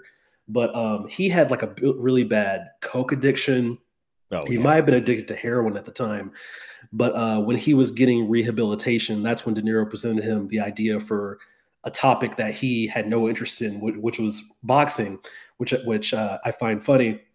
But I invoke that because that was the specter that was hanging over Scorsese making movies this decade. So like you said about Heaven's Gate happening and bombing as bad as it was, and everything I've seen from still clips and stills of Heaven's Gate over the years, because I love Westerns, is a movie I do want to sit down and watch at some point, but it's also 8 hours long. So I need to figure out. That's been my. I have the Criterion, but I haven't ever. Oh, nice. I thought I would do it during COVID, like when it first started. I was like, I should watch all my really long movies that I never watch. I have all this time now, and I still don't watch Heaven's Gate. Maybe one day. I know I'm gonna get on that at some point, but that's just it. So I think the unforeseen demise of that. And Scorsese, unlike a Spielberg who created the blockbuster in the 70s and has successfully changed throughout his career, he's a kind of a Spielberg has a different, he has different modes, let me put it that way. And he's awesome for that. Whereas Scorsese has kind of always been the 70s guy, very interested and grounded, delivering commentary in very abrasive ways a lot of the time, if not very mixing it with some type of toxic masculinity or religious imagery and that kind of thing. And so you have that kind of filmmaker who's, trying to divert to comedy for a little bit with King of Comedy, and that bombs. And you have After Hours, which I believe got at least some critical acclaim, but still bombed. And then Color of Money, which is a sequel to The Hustler, both of which are really good, by the way. I like both those movies a lot. But a lot of people are still like, oh, that's not your best work. It's not Taxi Driver. And then, of course, doing a Jesus movie at that time where you have Jesus having sex on screen, that's going to piss off some people. So that's one thing. And then you get Goodfellas, which I think is what kind of redefined him as a master filmmaker then you get Goodfellas and Cape Fear, which Cape Fear is big too, because Cape Fear made a ton of money. So Goodfellas did well, I saw, and got critically acclaimed and like Oscar nominations, but then he makes Cape Fear, which is a huge hit. So I feel like that double whammy of those two back to back, I was like, oh, that really set him back into like motion. Then Casino does really well. And it's weird. I feel like he bounces back and forth, because then he'll do like an Age of Innocence between Cape Fear and Casino, which I don't know how. Which is my mom's favorite movie, actually. Oh, I don't know how much money it made. It's like, it's, and then he makes. It did modest. It was a modest hit. It was one of those like, it was a modest hit, and my mom reminds me of that because it's a movie that like weirdly like I've grown up around. And it's not one of those movies where because of my nostalgia for it, it's like, oh, it's good because of the memory. It's like I do have a personal attachment to it, but literally, like, it's one of those movies that like I feel like the more I watch it, the more I appreciate it more, because there's such a, and I'm not gonna lie and act like I'm just an expert on period dramas and stuff like that. Like I'm usually more of a genre person when it comes to movies, but with that movie, you take the salaciousness that's in a lot of Scorsese movies and you put it towards a PG rated period romance where Daniel Day-Lewis is like, he's literally about to marry Winona Ryder, but then here's her cousin played by Michelle Pfeiffer, and there's this whole sexual tension that he just depicts through visuals. Michael Bauhaus again doing cinematography, and it's one of the sexiest movies I've ever seen. And and it's one of those that I had to just, my bad, Matt, I had to like just stop you for a second and talk about, because if I didn't, I feel like my mom is going to drive up to Dallas and like just like kick my ass if I don't mention that I have seen Age of Innocence a lot as far as Scorsese's oeuvre goes. But yeah, really good movie though. Yeah, and now it's like he's like gone back and forth. I feel like it's like a one for me, one for them type situation. Like, but he's been pretty good. I mean, he's always been good, like financially and critically. I feel like he's been critically good throughout all the 2000s. Like, I don't think it's like, even if the movie doesn't do well financially or do that well, he always gets like a claim for it. And like, I mean, The Departed's like a big hit, and Wolf of Wall Street. Yeah. Then he makes, I think Wolf of Wall Street probably got him to let him make Silence, which was a huge gamble, and I don't think made that much money. Yeah. But then he comes back. It's like Killers of the Flower Moon or Irishman. They give him all the streaming services now are like giving him all this money. Like, thank God. Like, I was like, thank you, streaming services. Because I don't think the studios would maybe not front him $100 or $200 million for these movies. I don't know. But the streamers are like, yeah, take it. That's one good thing. Like, we complain about streamers all the time, but they have given a lot of money to some great directors to make these projects that they probably wouldn't have got made through normal studio system, I would think. So. Well, I think there's a number of reasons why for that's happened. I think part of it is that I think film preservation is in a very interesting place with the rise of the boutique label. Because back in the early 2000s, we didn't have, like, Criterion was like the only thing we had besides like Laserdisc, I guess, which is Criterion Laserdisc. I know that's a thing, but as far as labels go, Now we have Kino. Now we have Vinegar Syndrome. Now we have Arrow giving 4K restorations Right. to cult cinema and stuff like that. And there's just so much. There's so many options now for like how to discover films. The fact that I can watch a 1950s film noir starring the 1950s Eddie Brock. I'm kidding, guys. On YouTube, of all things, is kind of insane to me because I just sit back and I'm like, as much as I complain about the ubiquity of streaming services and I think we all have some valid sticking points there, but I do like the fact that film is so accessible now, and Scorsese's kind of the patron saint of that. Like if you notice, Criterion every year they're always putting out some Scorsese movie, releasing it in like a new 4K or whatever. Like even putting out 5 of his short films into one set, like which is awesome. And I love Italian American. That's like just that short film. I think is one of the best things he's I ever need to done. see that. I really want to watch that one before we did this. Hanging around to it, but it kind of fits in this. It's way more cozy than After Hours. It's not tense. It's just a beautiful chronicle of his parents recollecting about their experiences growing up in the Little Italy side of New York, and it's really interesting stuff. It's beautiful.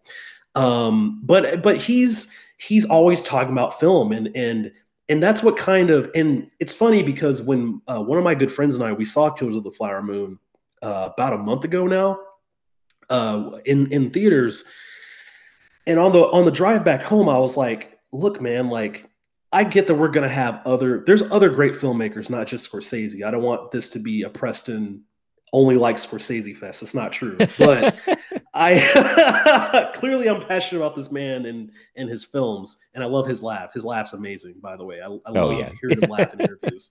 But after he's in his 80s, and I feel like he's gonna be the type of filmmaker that kind of when he inevitably passes on, he's gonna pass on with an unfinished project. What other filmmaker is gonna have the unique experiences this guy did, of much like Spielberg and much like Coppola and George Lucas and guys like that, where they grew up, De Palma, where they grew up in arguably, let me put it this way, they made movies in the most defining period of film ever.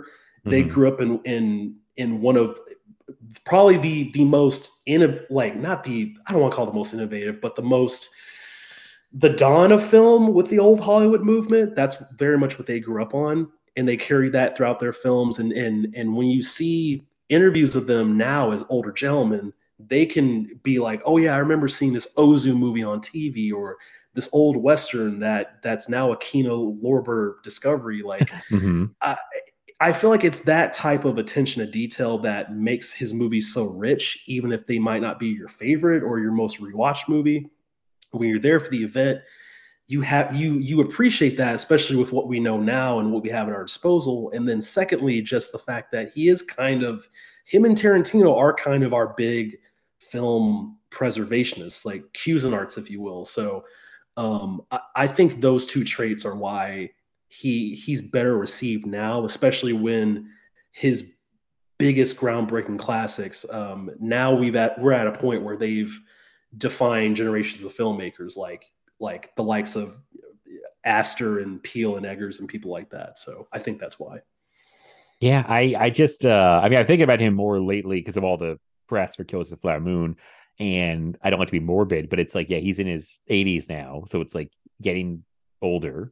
And it seems like he's the kind of guy that will continue to make movies as long as he possibly can. But he's also grappling with his mortality because he's in his 80s. You're just going to have to think about this kind of stuff. But that's the thing people miss, I think, when they criticize him. It's like, not only is he a great filmmaker, he's a great knowledgeable film expert. Like and he's done so much for film preservation and these world cinema projects he's involved in, I think with Criterion as well. Like, he's done so much to raise up films from like all over the world that people wouldn't hear of. That's what I appreciate so much about, you can knock Tarantino too, but like they do, when they talk about movies, they talk about like a bunch of movies and like raise awareness of things and put things in people's we don't have a lot of those guys, like, or like who Edgar Wright's one of them as well. Like he's one of the last we have. Speaking of Hot Fuzz, have you ever heard the commentary between Edgar Wright and Tarantino on the Hot Fuzz DVD? I don't know I've not watched that. I don't know how I haven't seen that before. I have not. It's insane, man. Like they talk about the movie obviously and talk about Edgar Wright's like Edgar Wright talks a little bit about like, hey, well, Britain doesn't really have a lethal weapon, so this is kind of inadvertently, even though it's a parody, this is kind of what we have. And then, but they talk about, I think, like at least 75 movies over the course of a 2-hour discussion. Like they're talking about like Death Wish, and they're talking about like Jackie Chan movies and old blaxploitation. Like they like ping pong off of each other. And it's just could imagine. A barrage. It's like, I like both those guys, but that almost sounds like too much. That's like two battleships firing missiles at each other.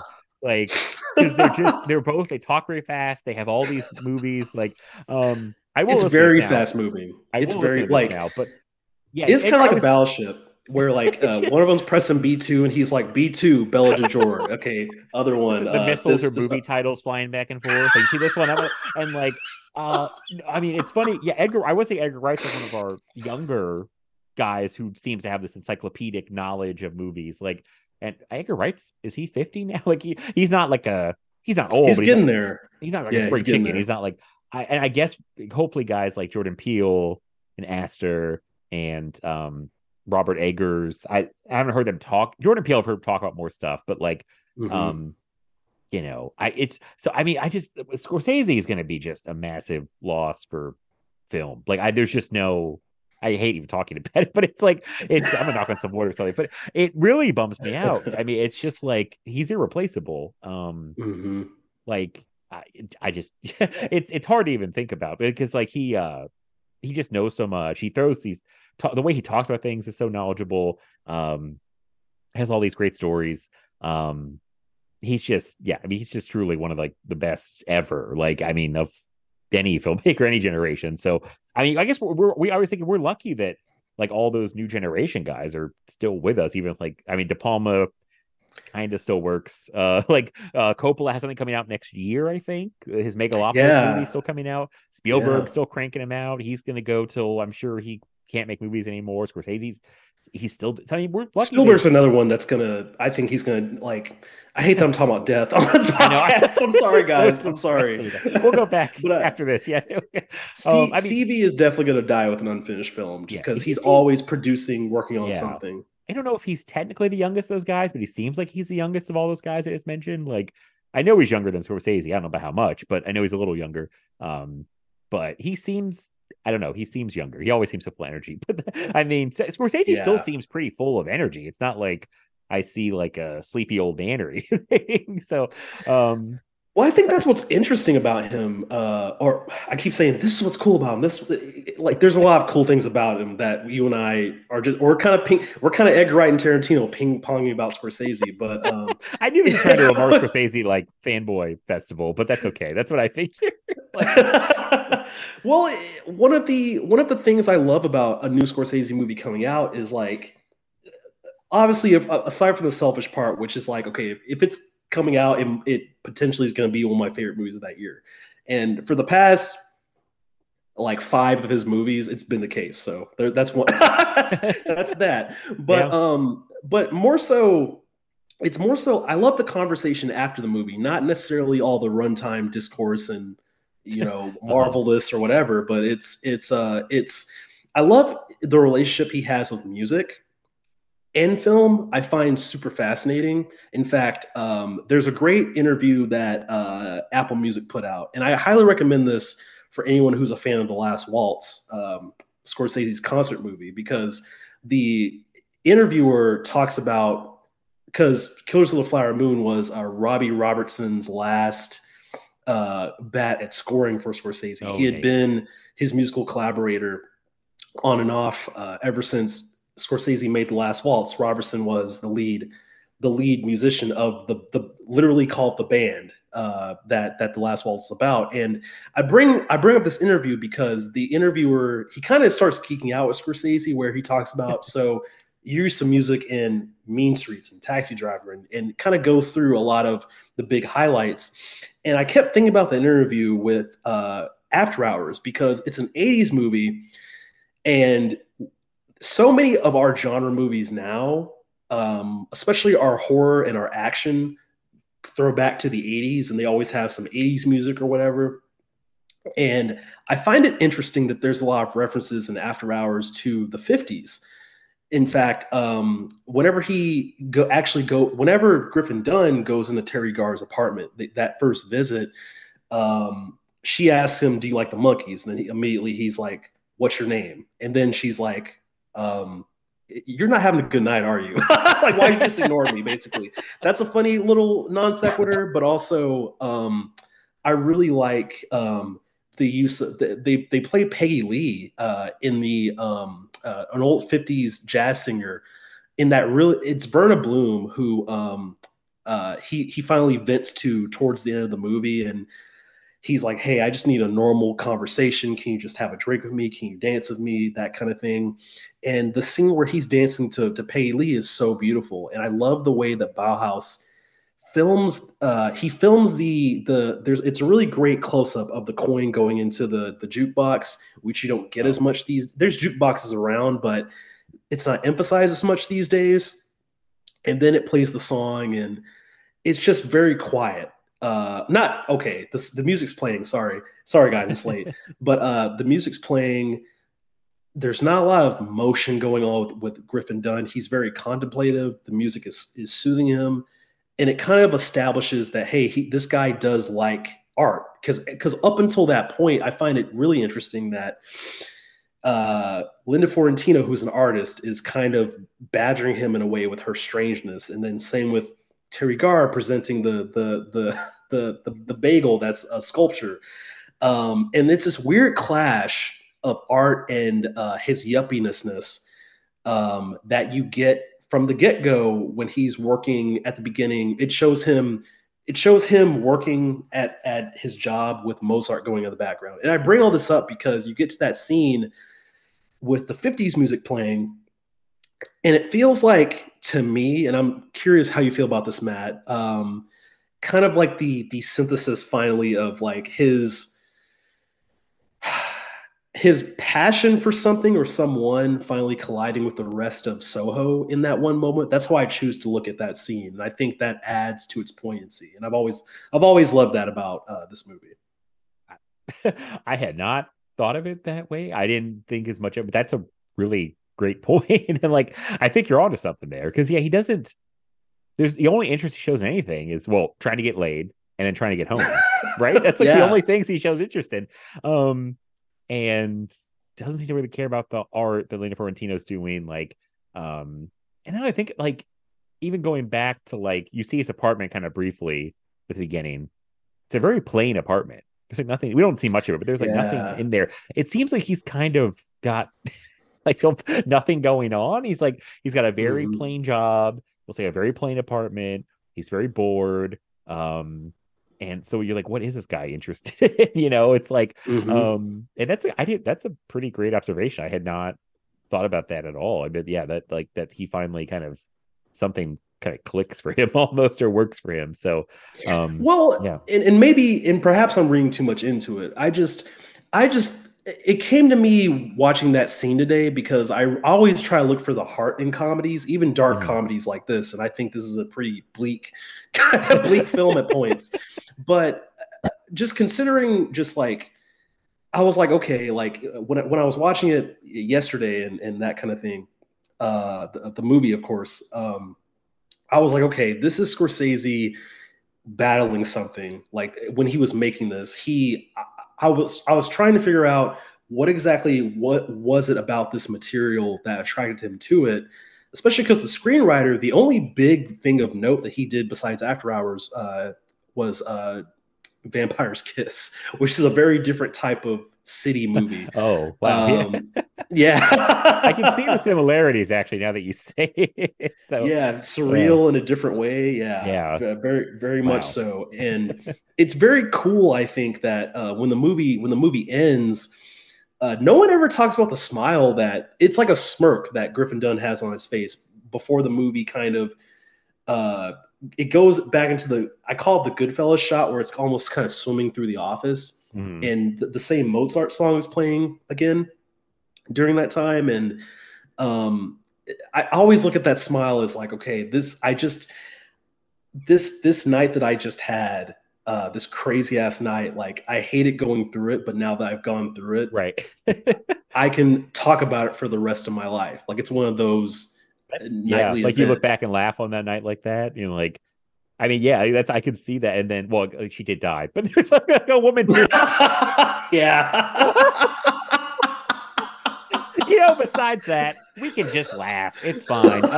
You know, besides the death, we can just laugh it all away. No, but I don't know if he's laughing at like, I think you're onto something. That whole like the idea of ending up right back at your boring, you know, office job, and like almost like the look of like, that was an unbelievable night. Like, and now I'm back here like covered in paper mache. Like what a crazy night that was. And it's like, or just like reminiscing about like, because his job seems so boring and just kind of like nothing exciting happens. And it's like, oh, I had an exciting night for once, because it's like he was going home to like watch his TV by himself and do nothing.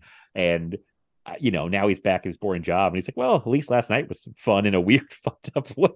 Again, besides the death of Rosanna Kent, R.I.P. So it's like it's like the kind of where you've got someone died. It's like it doesn't.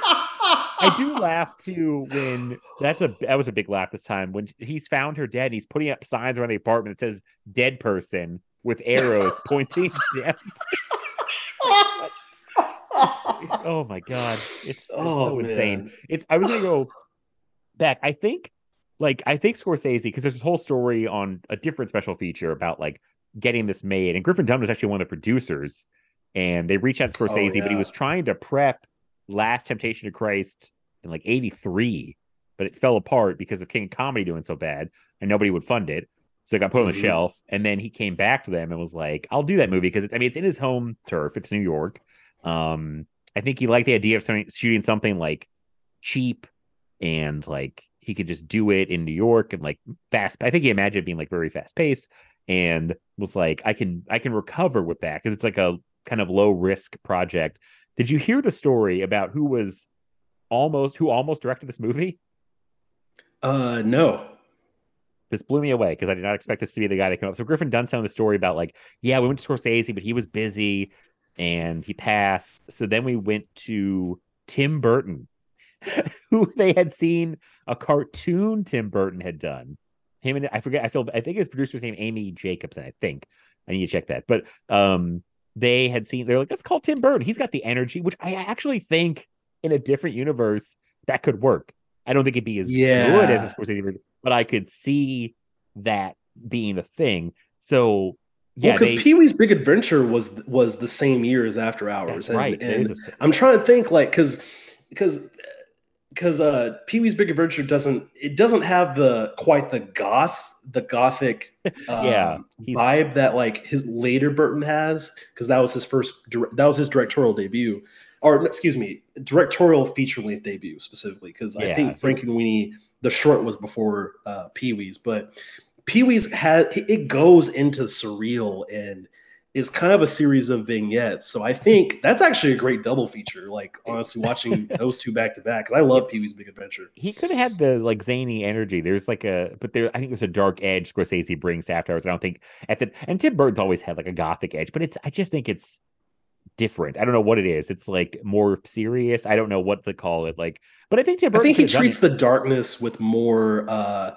There's more of a jovial element, like to how he treats the macabre. It's like because watching Beetlejuice as a kid, I was like, this is both creepy but also oddly charming to my sensibilities, and I still feel that way about Beetlejuice. Whereas After Hours, no, it's like, no, this woman's dead. Like she's actually like right.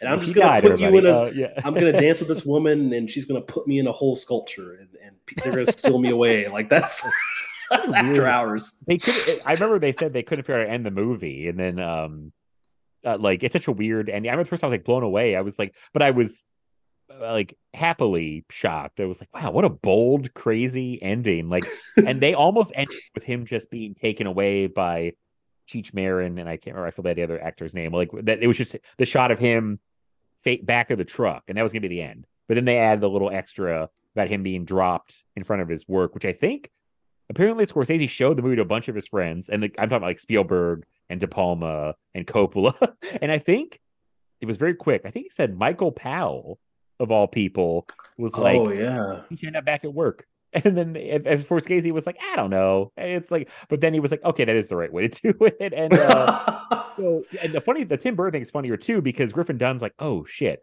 Scorsese wants to do this now," and it's like, I really want Scorsese, but I kind of committed to Tim Burton. So he calls Tim Burton and has like an awkward conversation. It could be an after hours, like an awkward conversation of like, "Hey Tim, so yeah, I know we're supposed to work together, but here's the funny thing. It's really funny. It's like Martin Scorsese is available, and we'd sent it to him first, and he passed, and now he wants back in.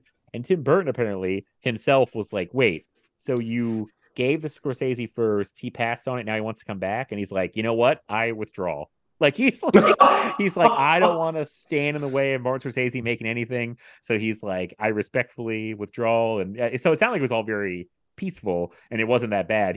Tim Burton even was like, I'm not getting in Scorsese's way. So I love that story because I had no idea that was the origins of this. So yeah, I had no idea because I would actually yeah, as big of a fan as I am of this movie, I would be curious to see what Burton would do with this and how different Burton's career would be because of this. Yeah. Very different starting point than Pee-wee's Big Adventure. It's like, yeah, definitely. Because a lot of the, I don't know if a lot of, but some of the collaborators of Pee-wee's is who he carried over to make Beetlejuice. So right. That's very interesting. But yeah, that's really cool. And because I can't imagine this movie without the ending, or the ending that it has, just because it starts with The Office and ends with The Office, but more so the touches, and this might have been an afterthought to match up the ending. I'm curious because when Griffin Dunn's walking out, it's almost like the doors that the bellboys are opening, they close in behind him, signaling the beginning of an adventure. And then when he comes back after the case breaks, and he has that almost cocoon-like change of character. He like wipes, he like brushes what he can off himself, and then the doors open. Like it feels like this Nirvana moment. And I like the way that because it feels like it feels like a way of encasing this arc, so to speak. And especially after, because there's a couple of scenes where like it does feel like horror. Like once again, like whenever Linda Florentino throws down the keys and it hits the ground and you hear thunder in the background. And there's another scene, goodness, I wrote it down, where you hear thunder again. Yeah, like it's just, this movie's wild. That's really what it comes down to. It goes from angelic imagery to like thunder rattling and like Griffin Dunn screaming at the sky. And I mean, even Rosanna Arquette, she openly, it's such an awkward scene too. I hate that I'm alluding to it. Maybe if you want to cut this out, Matt, go ahead. But like she literally, Rosanna Arquette turns to him on that awkward scene in the bed, and she's like, I was assaulted once. And it's just like, what the fuck am I watching here? Yeah, that part I was like, wait, what? Like, yeah, I mean, there's so many weird touches. It's like such a unique movie. Like, I think that's why I was so more impressed by it in the second time around. I'm like, this is so weird and unique, even amongst like Scorsese's filmography. Like, it's so weird. I mean, I guess it makes sense because they're kind of weird movies, but like I was surprised to hear that like this and King Comedy, I was like, these are like the quote, like these are like the underrated Scorsese. They're so good. Like these would be like most people's like best movie. And it's like, it's just, and it's funny because he really just did it like he needed a win. Like he needed something quick and fast. And it's still so well made. It's like every little thing. It's like the whole like throwing the keys down. When Linda Florentino throws the keys down to Griffin Dunn and just hearing them about how they worked on that shot, like how much care was put into like that. They like basically just like put a camera on like bungee cords and like threw it down.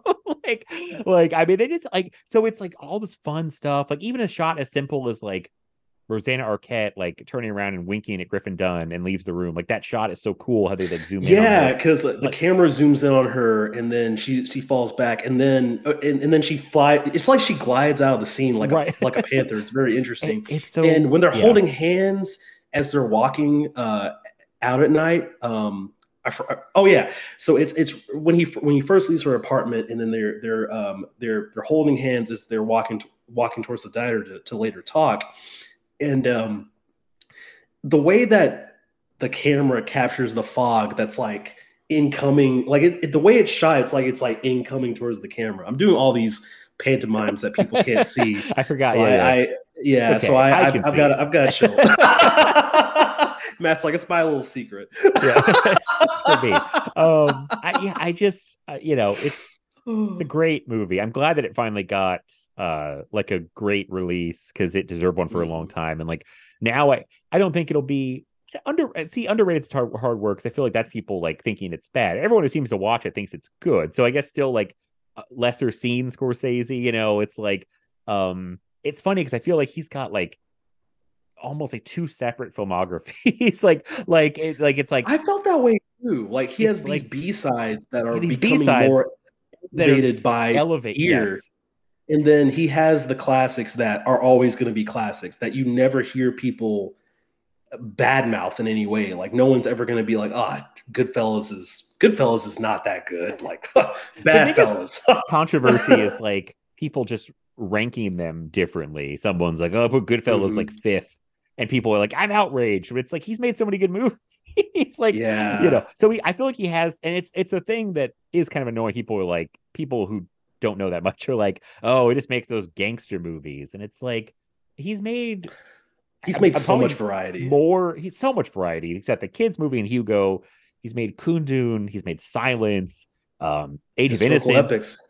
Like, I mean, those early movies. Gangs in New York is basically a gangster movie meets a historical epic. So yeah, he has some crossover biopics and The Aviator. I mean, he's got like name a type of movie. He's got a wacky comedy and After Hours, like a weird dark comedy. And King Comedy is also that kind of, it's a comedy, but it's very like awkward and tense. But Wolf of Wall Street's a dark comedy biopic. That's true. That movie's very funny, but it's like that's amazing that movie has as much energy as like an After Hours, and it's a guy who's at that point I think he was like 70 probably, making a movie that has that much energy that's 3 hours long, and it sustains that energy for the entire runtime.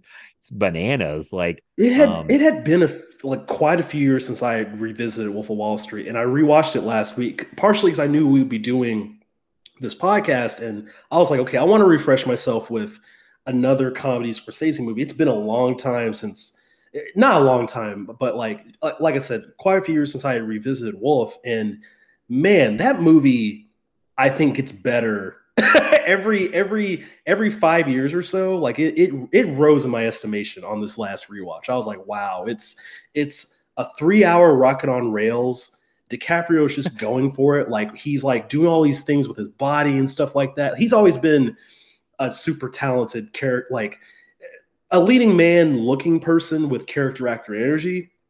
And he like goes full character actor in this like modern day Caligula, like so to speak. Like it's so outre, it's so vulgar, but also very, very, debaucherous. very. But yeah. It's funny, people. That's another one. My God, Scorsese gets all the time. Where it's like he glamorized this lifestyle. It's like, do you stop watching the movies 2/3 of the way through? Because like Wolf of Wall Street ends with like everything coming down, and it's and I think just the ending is like kind of showing, to me, it was always like, oh, this guy's kind of pathetic now. It's like this is what he's doing is like pyramid scheme type stuff, and like Goodfellas ends with Ray Liotta kind of just in isolation by himself. And Irishman ends like very obviously with De Niro in isolation by himself. Like it's like there's always like a downfall. And the one thing people point out about Killers of the Flower Moon, and even some of his later stuff in general, is that Scorsese has kind of gotten away from like kind of, I don't think he was even glamorizing it, but he would put more emphasis on the violence. Now he shoots a lot of this violence in like wide shots that are very still. It's almost like that's like he's taking a step back and like kind of being kind of more like pondering It's like, it's like he's not trying to, whether it's intentional or not intentional. It is interesting because, like, in Irishman, it's like that. In Kill with a Flower Moon, thinking of a scene very early on where someone gets shot, and it's just like very like a static kind of pulled back shot, and it's very like not glamorized at all. It's just very like kind of harsh, and like there's that in the Irishman. It's like it's just, and back in like Goodfellas Casino days, it might be like some camera moves and a music sting, and like and it's, I don't know if that's intentional or not, but I find it very interesting to watch him evolve like that. And it's like, has he kind of gotten like to the point where he doesn't want to shoot violence like that, or does he just change his style? I mean, I just think, I don't know. It's one of those things. I have a theory about that. Yeah. If you don't mind me going into Oh, no, I was just saying it's interesting to watch a filmmaker go for so long that they can kind of change like that. And you can talk about it. Like, why do they do that? So sorry, go ahead. Yeah, well, I think that's a very acute observation because and now you bring that up, I really do feel like whenever you do get around to seeing Silence, I recommend it. I think it's amazing, but I'm also, my bias is very clear here. So a lot of the Scorsese's, I'm like, this movie's amazing. Yeah. But I think Wolf of Wall Street, that movie, I almost feel like it took a lot out of him. I really do, because rewatching it last week, I was like, I don't think he's ever going to make a movie that's this wild again, in terms of, because a lot of it is improvised, and a lot of swaths of Goodfellas and Casino are improvised, but you have Jonah Hill, you have John Bernthal, you have all these different people in the cast of Wolf of Wall Street who are bringing that energy to it. And it's a 3-hour movie, which is insane when you consider the amount of editing that has to employ to comb through all that dialogue and straighten together in such an energetic way. I think it's easily one of the most successfully experimental studio movies of the last decade for that reason. But I bring that up because after that, he goes to make Silence, which he had been wanting to make for 20, 30 years, maybe 30, if not more. Long time. Yeah. And I've read that like part of it is like he didn't feel that he was ready to make a movie like that when he was younger. Mm-hmm. And that movie it deals with violence in a way that you were referring to, where it's kind of like still a little bit. You're literally watching Andrew Garfield react to people being slaughtered for their faith. Mm-hmm. And you get to The Irishman, which is literally him. I don't want to call it an apology, but it's almost like, hey, I'm eulogizing the escapades of these gangsters. Like, this is a finite end, and I'm going to show you and ruminate like an old man talking, like Frank Sheeran actually speaking to you about what he did around Hoffa and all those things. But this is going to be a 4-hour eulogy. And it feels like it's paced like that. It's paced like an old man. And that's what I love about The Irishman. I think a lot of people miss that when it comes to the runtime discourse. And then you get to Killers of the Flower Moon, where I feel like, I hate to make this a race thing, but the movie is about race. Mm-hmm. And I feel like Scorsese, he's always played with racial politics in his movies and addressed them in tertiary ways that I appreciate, but also this movie is that. It is a race film, and I think that plot's getting lost right now in a lot of the talk about the content of the film and how it could or could not glamorize Ernest Burkhart and people like that. And I think in a way it's Scorsese being like, okay, I've spent this big part of my career shedding a light on excuse me, films from other cultures, that kind of thing, and making movies about that. Let's actually make a movie that is detailing this group of people that is both marginalized but also so integral to our history as Americans.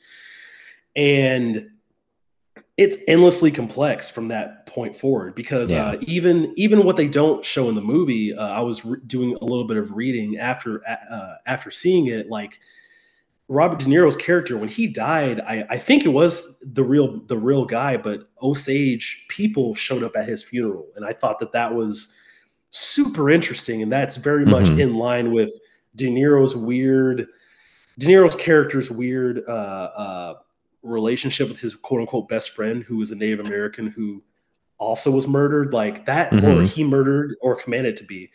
And I just thought and I don't know. I feel like these past 3 Scorsese movies, it's like he's getting away from, and I think it's a healthy thing for him, just his evolution as a person, as a filmmaker. He's getting away from the making fun movies about bad people and really being like, okay, what is my final statement on film? Like, before I leave this earth, what am I going to say about movies? And I think that's kind of what he's doing through faith, through age, and through race. So. Yeah. Wow. That was very well said. Yeah. We didn't really talk about Killers of the Flower Moon. Did you? I mean, I think you really enjoyed it, right? You really liked it. Oh yeah, I loved it. Yeah. Okay. Yeah.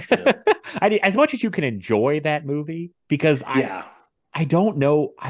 This sounds very negative. I don't know if it's meant to be enjoyed. Like you really sit with that violence for like 3.5 hours. And I saw people complain like it's a bad mystery. That's not the point of the movie. Like, oh no, that, no. Like maybe that's the selling point going in, but it's like there's really no mystery to it. And I think the mystery, it's like you really have to watch these horrible things done to these people and just really are forced to sit with it. I don't know about you. At my screening, it wasn't that late. I think it started at like 8 o'clock on a Friday night, but it's a 3.5 hour movie. There was probably 30 to 40 people in the theater. I watched at least 8 to 10 people walk out. Whoa, really? I cannot remember the last time I saw so many walkouts and people just like giving up. And it was weird. It was like and I don't know if it was like they didn't know how long it was. They didn't know how depressing it would be. Like, I'm surprised because my screening was pretty packed. Mm-hmm. And maybe I'm curious if it's because it was at a draft house, which is kind of if people don't know, it's kind of a history theater. People. Yeah, no, it's kind of a bunch of hipsters, and because I mean, there were definitely scenes where, I mean, I'm not embarrassed to say this, like there were scenes where I was on the verge of tears, to be honest, and multiple times. I mean, there's Lily Gladstone is wailing, and you feel that pain. Amazing performance, but I have been thinking a lot about.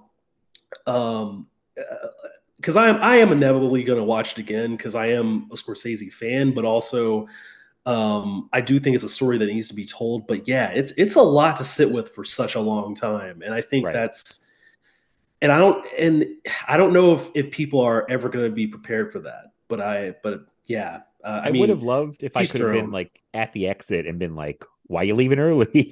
I was so, because I mean a lot of it too. This area, the theater's in like a very suburban area. It's the opposite of a draft house. It's very much like the most casual theater, I feel like, because it has food. But I know draft house. It just feels this. It's hard to describe, but like I feel like this is the place for really casual moviegoers. It's like I'm here to eat a meal and I guess kind of watch a movie. Like this theater will never play like any kind of indie movie. They play like just the big stuff. And so I don't know. A couple of these couples looked older. So maybe they were like, "Oh, it's 10 and the movie's like barely half over. Like we should probably go." So I was just so like I was almost offended. I was like, "You're walking out in Scorsese."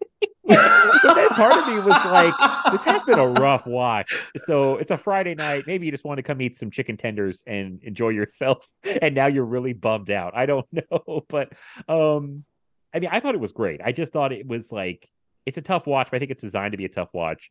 And it is. It's super well made. The performances are fantastic. Yeah, it's Lily Gladstone. It's like the most heartbreaking performance I've seen in so long. And just thinking about what this person went through, I could not even fathom like that.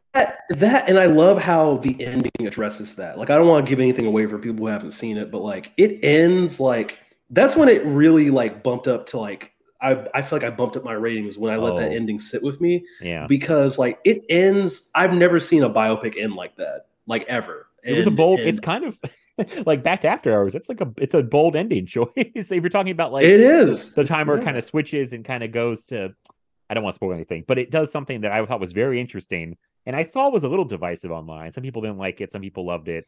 I thought it was brilliant. I was like, it did take it up a notch for me where I'm like, because we'll talk about off mic, but I think what he's commenting on is a thing that I've thought about for many years that I'm like, that I feel like is kind of a gross I don't know. We're dancing around it, but people have seen it. No, like what he's commenting on, I think, is kind of like, oh, I'm with you, Scorsese. This is like, yeah, it's making entertainment out of something that probably should be entertainment. I mean, like, it's a movie. It's of course, The it's fact that like, he said it, the fact that he said yes, it the fact that again he said it is at his age, like is insane to me. And I'm just like, whoa, dude, bravo. And we'll talk off mic, but there's some other stuff in that ending where I was just like, you actually went there again in this race right. related film. That's awesome. Yeah, Yeah. yeah, it's fantastic. So I hope he makes at least a few more. I don't know. Like, I always hear about some product he's got cooking next. I don't know exactly what's next now. I think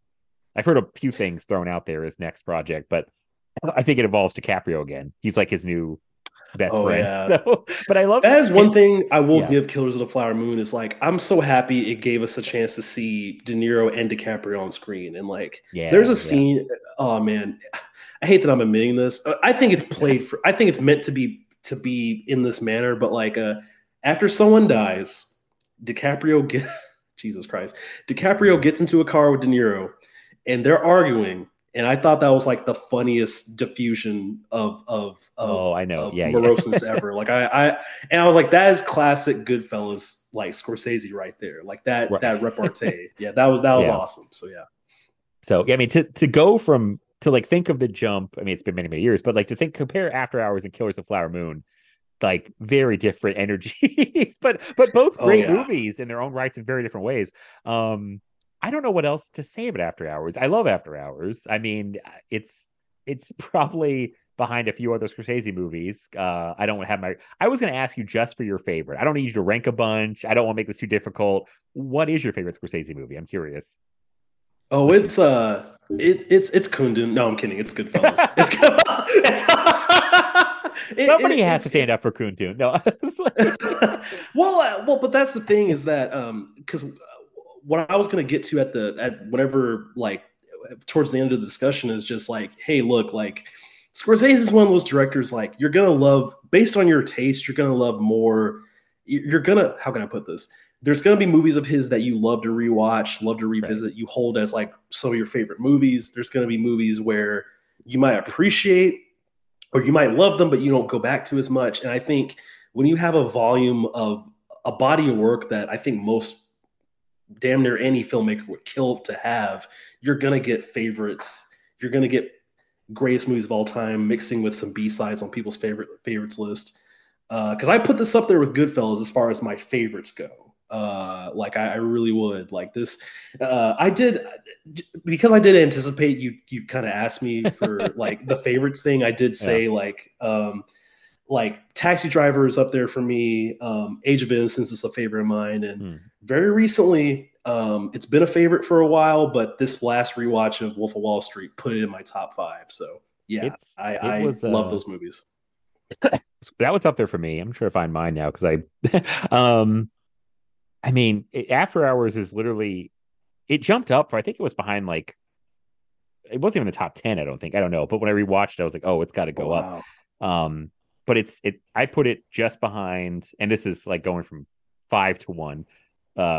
Casino, The Departed, Taxi Driver, Wolf of Wall Street, and Goodfellas is my favorite. Like something about Goodfellas is like one of the most rewatchable movies ever made. Like if it's on TV, I am going to stop and watch it like for as long as I have time. Like and they're very basic. I like that's a really basic top 5, but clearly I gravitate toward the like prime Scorsese, but I appreciate. But I love Casino. Like, I love all like those movies you mentioned. I love them. I really do. The first like half of Casino it's all like montage, but it's astounding. Like I find that stuff so fascinating with like the inner workings of the casino and talk about narration. My God, they just like it's just De Niro just but it's so fast paced and like just like boom, boom, boom. But then it's like The Irishman, King Comedy, Reggie Bull. Like these are all like great movies. Like the only one I didn't like of his movies that I've seen is New York, New York. I've heard mixed things about that one. I think there's someone else I know from online who isn't crazy about that one, but that even that one has its defenders. I mean, that's people love. I mean, people love that one. Yeah. It's not poorly made at all. It's just Robert De Niro's character is so unlikable and I think it's funny because like Taxi Driver, he's not really likable either. But like the fact that in New York, he's like playing off Liza Minnelli, who I find very likable in that movie, and he's just such a piece of shit to her, and it's like infuriating where you're like, get away from me, he's a terrible man. And it's just like it just he's wasn't just enjoyable for you. Like, yeah. wasn't enjoyable. It's probably not like it's not a musical, but I feel like I don't know. It's just that movie didn't quite click for me, but I don't think it's bad. And there are still quite a few I haven't seen, like we talked about, but I will get to them eventually. I feel like I'm on a bit of a Scorsese kick right now, so I want to try to like get through some more while I'm still kind of feeling it. So I think Kino put out Kundun on Blu-ray. I have that because I got it cheap in a sale, and like That's one of the few that I haven't seen that I'm gonna finally check out because I'm like because even Kundun has like quite a few fans and stuff like that, and I actually pre-ordered this past week Mean Streets on 4K, like so yes, I'm super excited for that. I'm very excited to rewatch that one because right now it's like very close to the bottom for me, but I've only seen it once and I still think it's good. But it's like compared to everything else, it's like this is kind of the place where it's like that's a really good movie, but like compared to the other ones, if I have to rank it, it's going to get ranked kind of low. But I only saw it once, like a really long time ago, and I remember we used it for like a film class. Like they were like taking scenes and kind of showing like, oh, Scorsese's doing this here, and watch this, and like it was very interesting. But I probably need to I'm gonna get that 4K from Criterion and watch it because I remember liking it, but I don't have much of a memory of it. Oh, that makes total sense. And also, like, it is straight from the bottle, unpolished young filmmaker Scorsese. Like, it's right. And I think some people see like the jump between Mean Streets and Taxi Driver because Mean Streets is only his sophomore movie, right after Boxcar Bertha. So right after the Corman stuff, the Corman phase of him that got him through the door essentially. But Mean Streets was actually it was actually like when I was putting together my little makeshift top 5, I was like, is it After Hours as number 5 or Mean Streets? Because when I first watched Mean Streets, it was like a year or two before the pandemic, like 2019. So around the time I moved to the city, it was on Netflix. Matt, I think I watched it like 3 times that week. Oh, wow. I don't know what it is about Mean Streets that just gets to me, but like the energy of like Jumpin' Jack Flash and like I'm such a sucker for like dramas that are kind of hole in the wall, kind of where they're very conversational, and it's that level of skill from an early age transposed into this under 2-hour little epic, and I love that about it. Like you see like someone having a seizure in the movie, like going from that to like a pool hall fight and stuff like that. It's just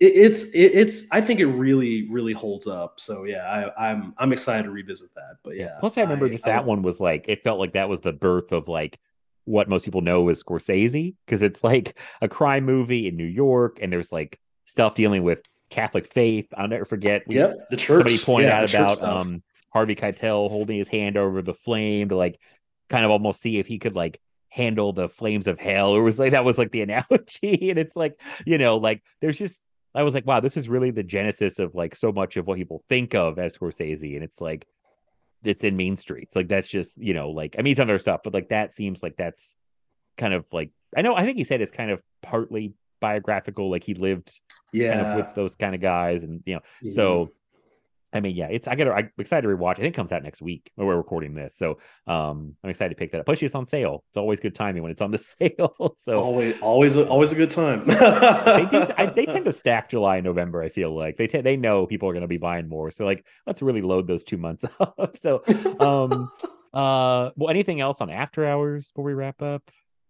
Oh man, I think it's funny because off mic we were both like, "Oh, what are we gonna say about this like weird ass cult comedy?" Like, I mean, it is like from one of our premier great auteur directors ever, and so I think like I guess my final thoughts: if you like just a 90-minute comedy that's a little off kilter, and with the added bonus of it being from one of our great filmmakers.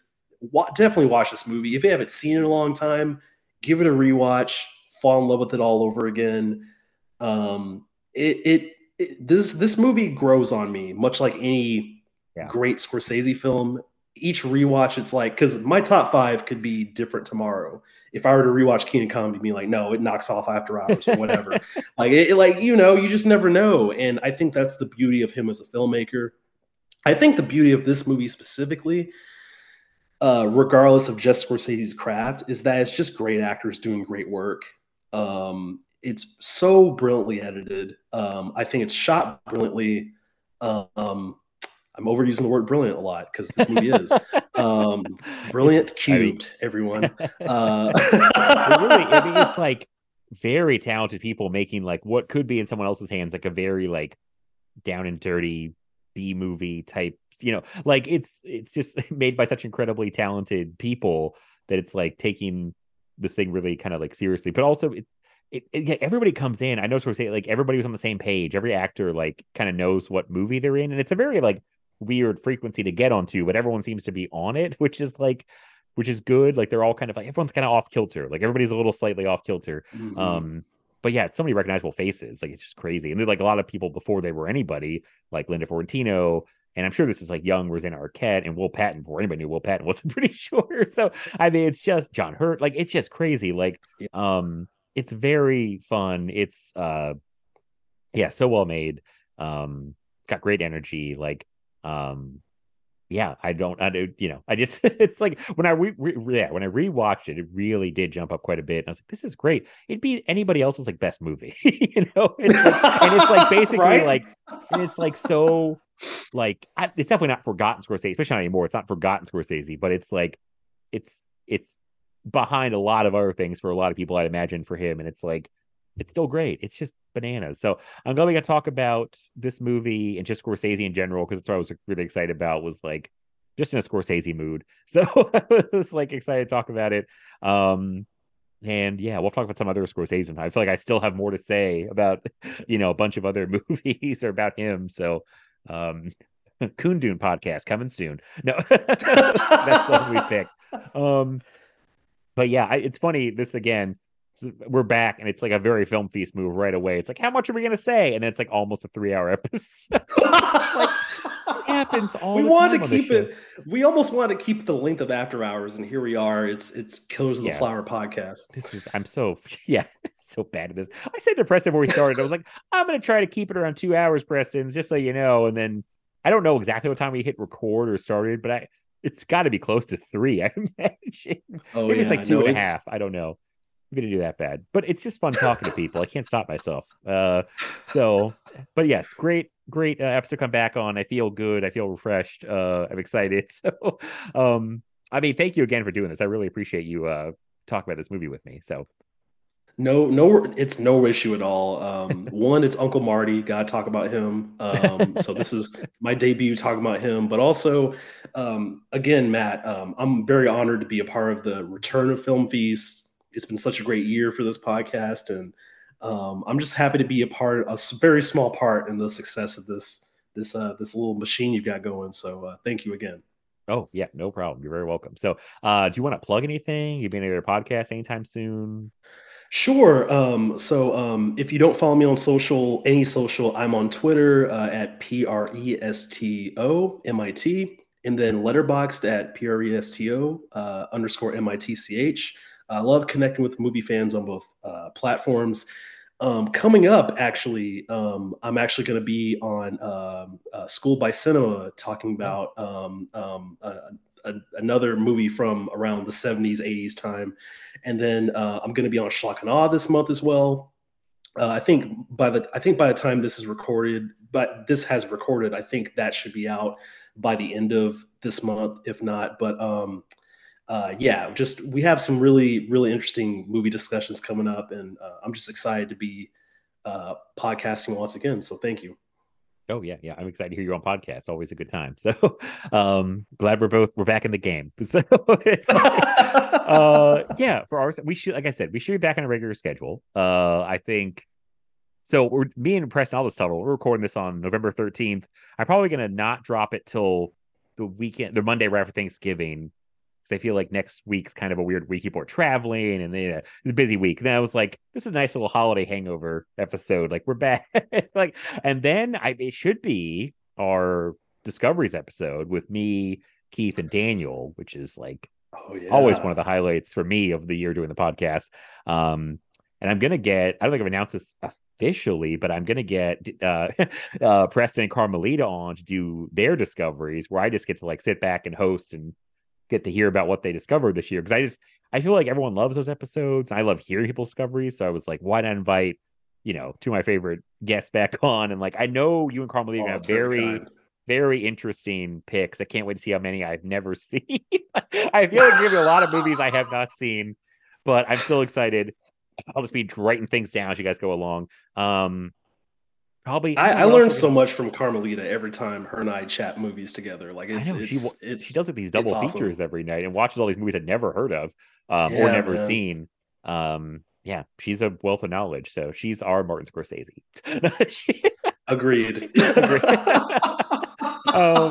So yeah, you guys be back on at some point. I hope to get that out in December. Like, and I don't know. I mean, we'll probably take a week off just for. I think Christmas is on a Monday, so probably won't do it. But like, I mean, I got stuff planned out, so we shouldn't be going.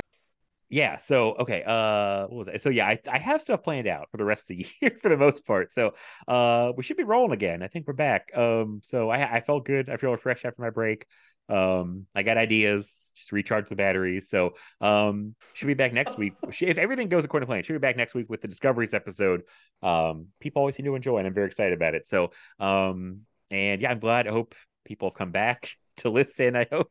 Oh God, we lost all our listeners. No, but I hope people are still hanging around. You can follow the podcast on Twitter at Film Feast Pod. You can follow me on Twitter at MattBled87. Follow me on Instagram, Film Feast, all one word. You can follow me over on Letterboxd if you want. I should just be MattBled87. And I think that's all I'll plug. So yeah, we'll see you guys next time. Bye, everybody.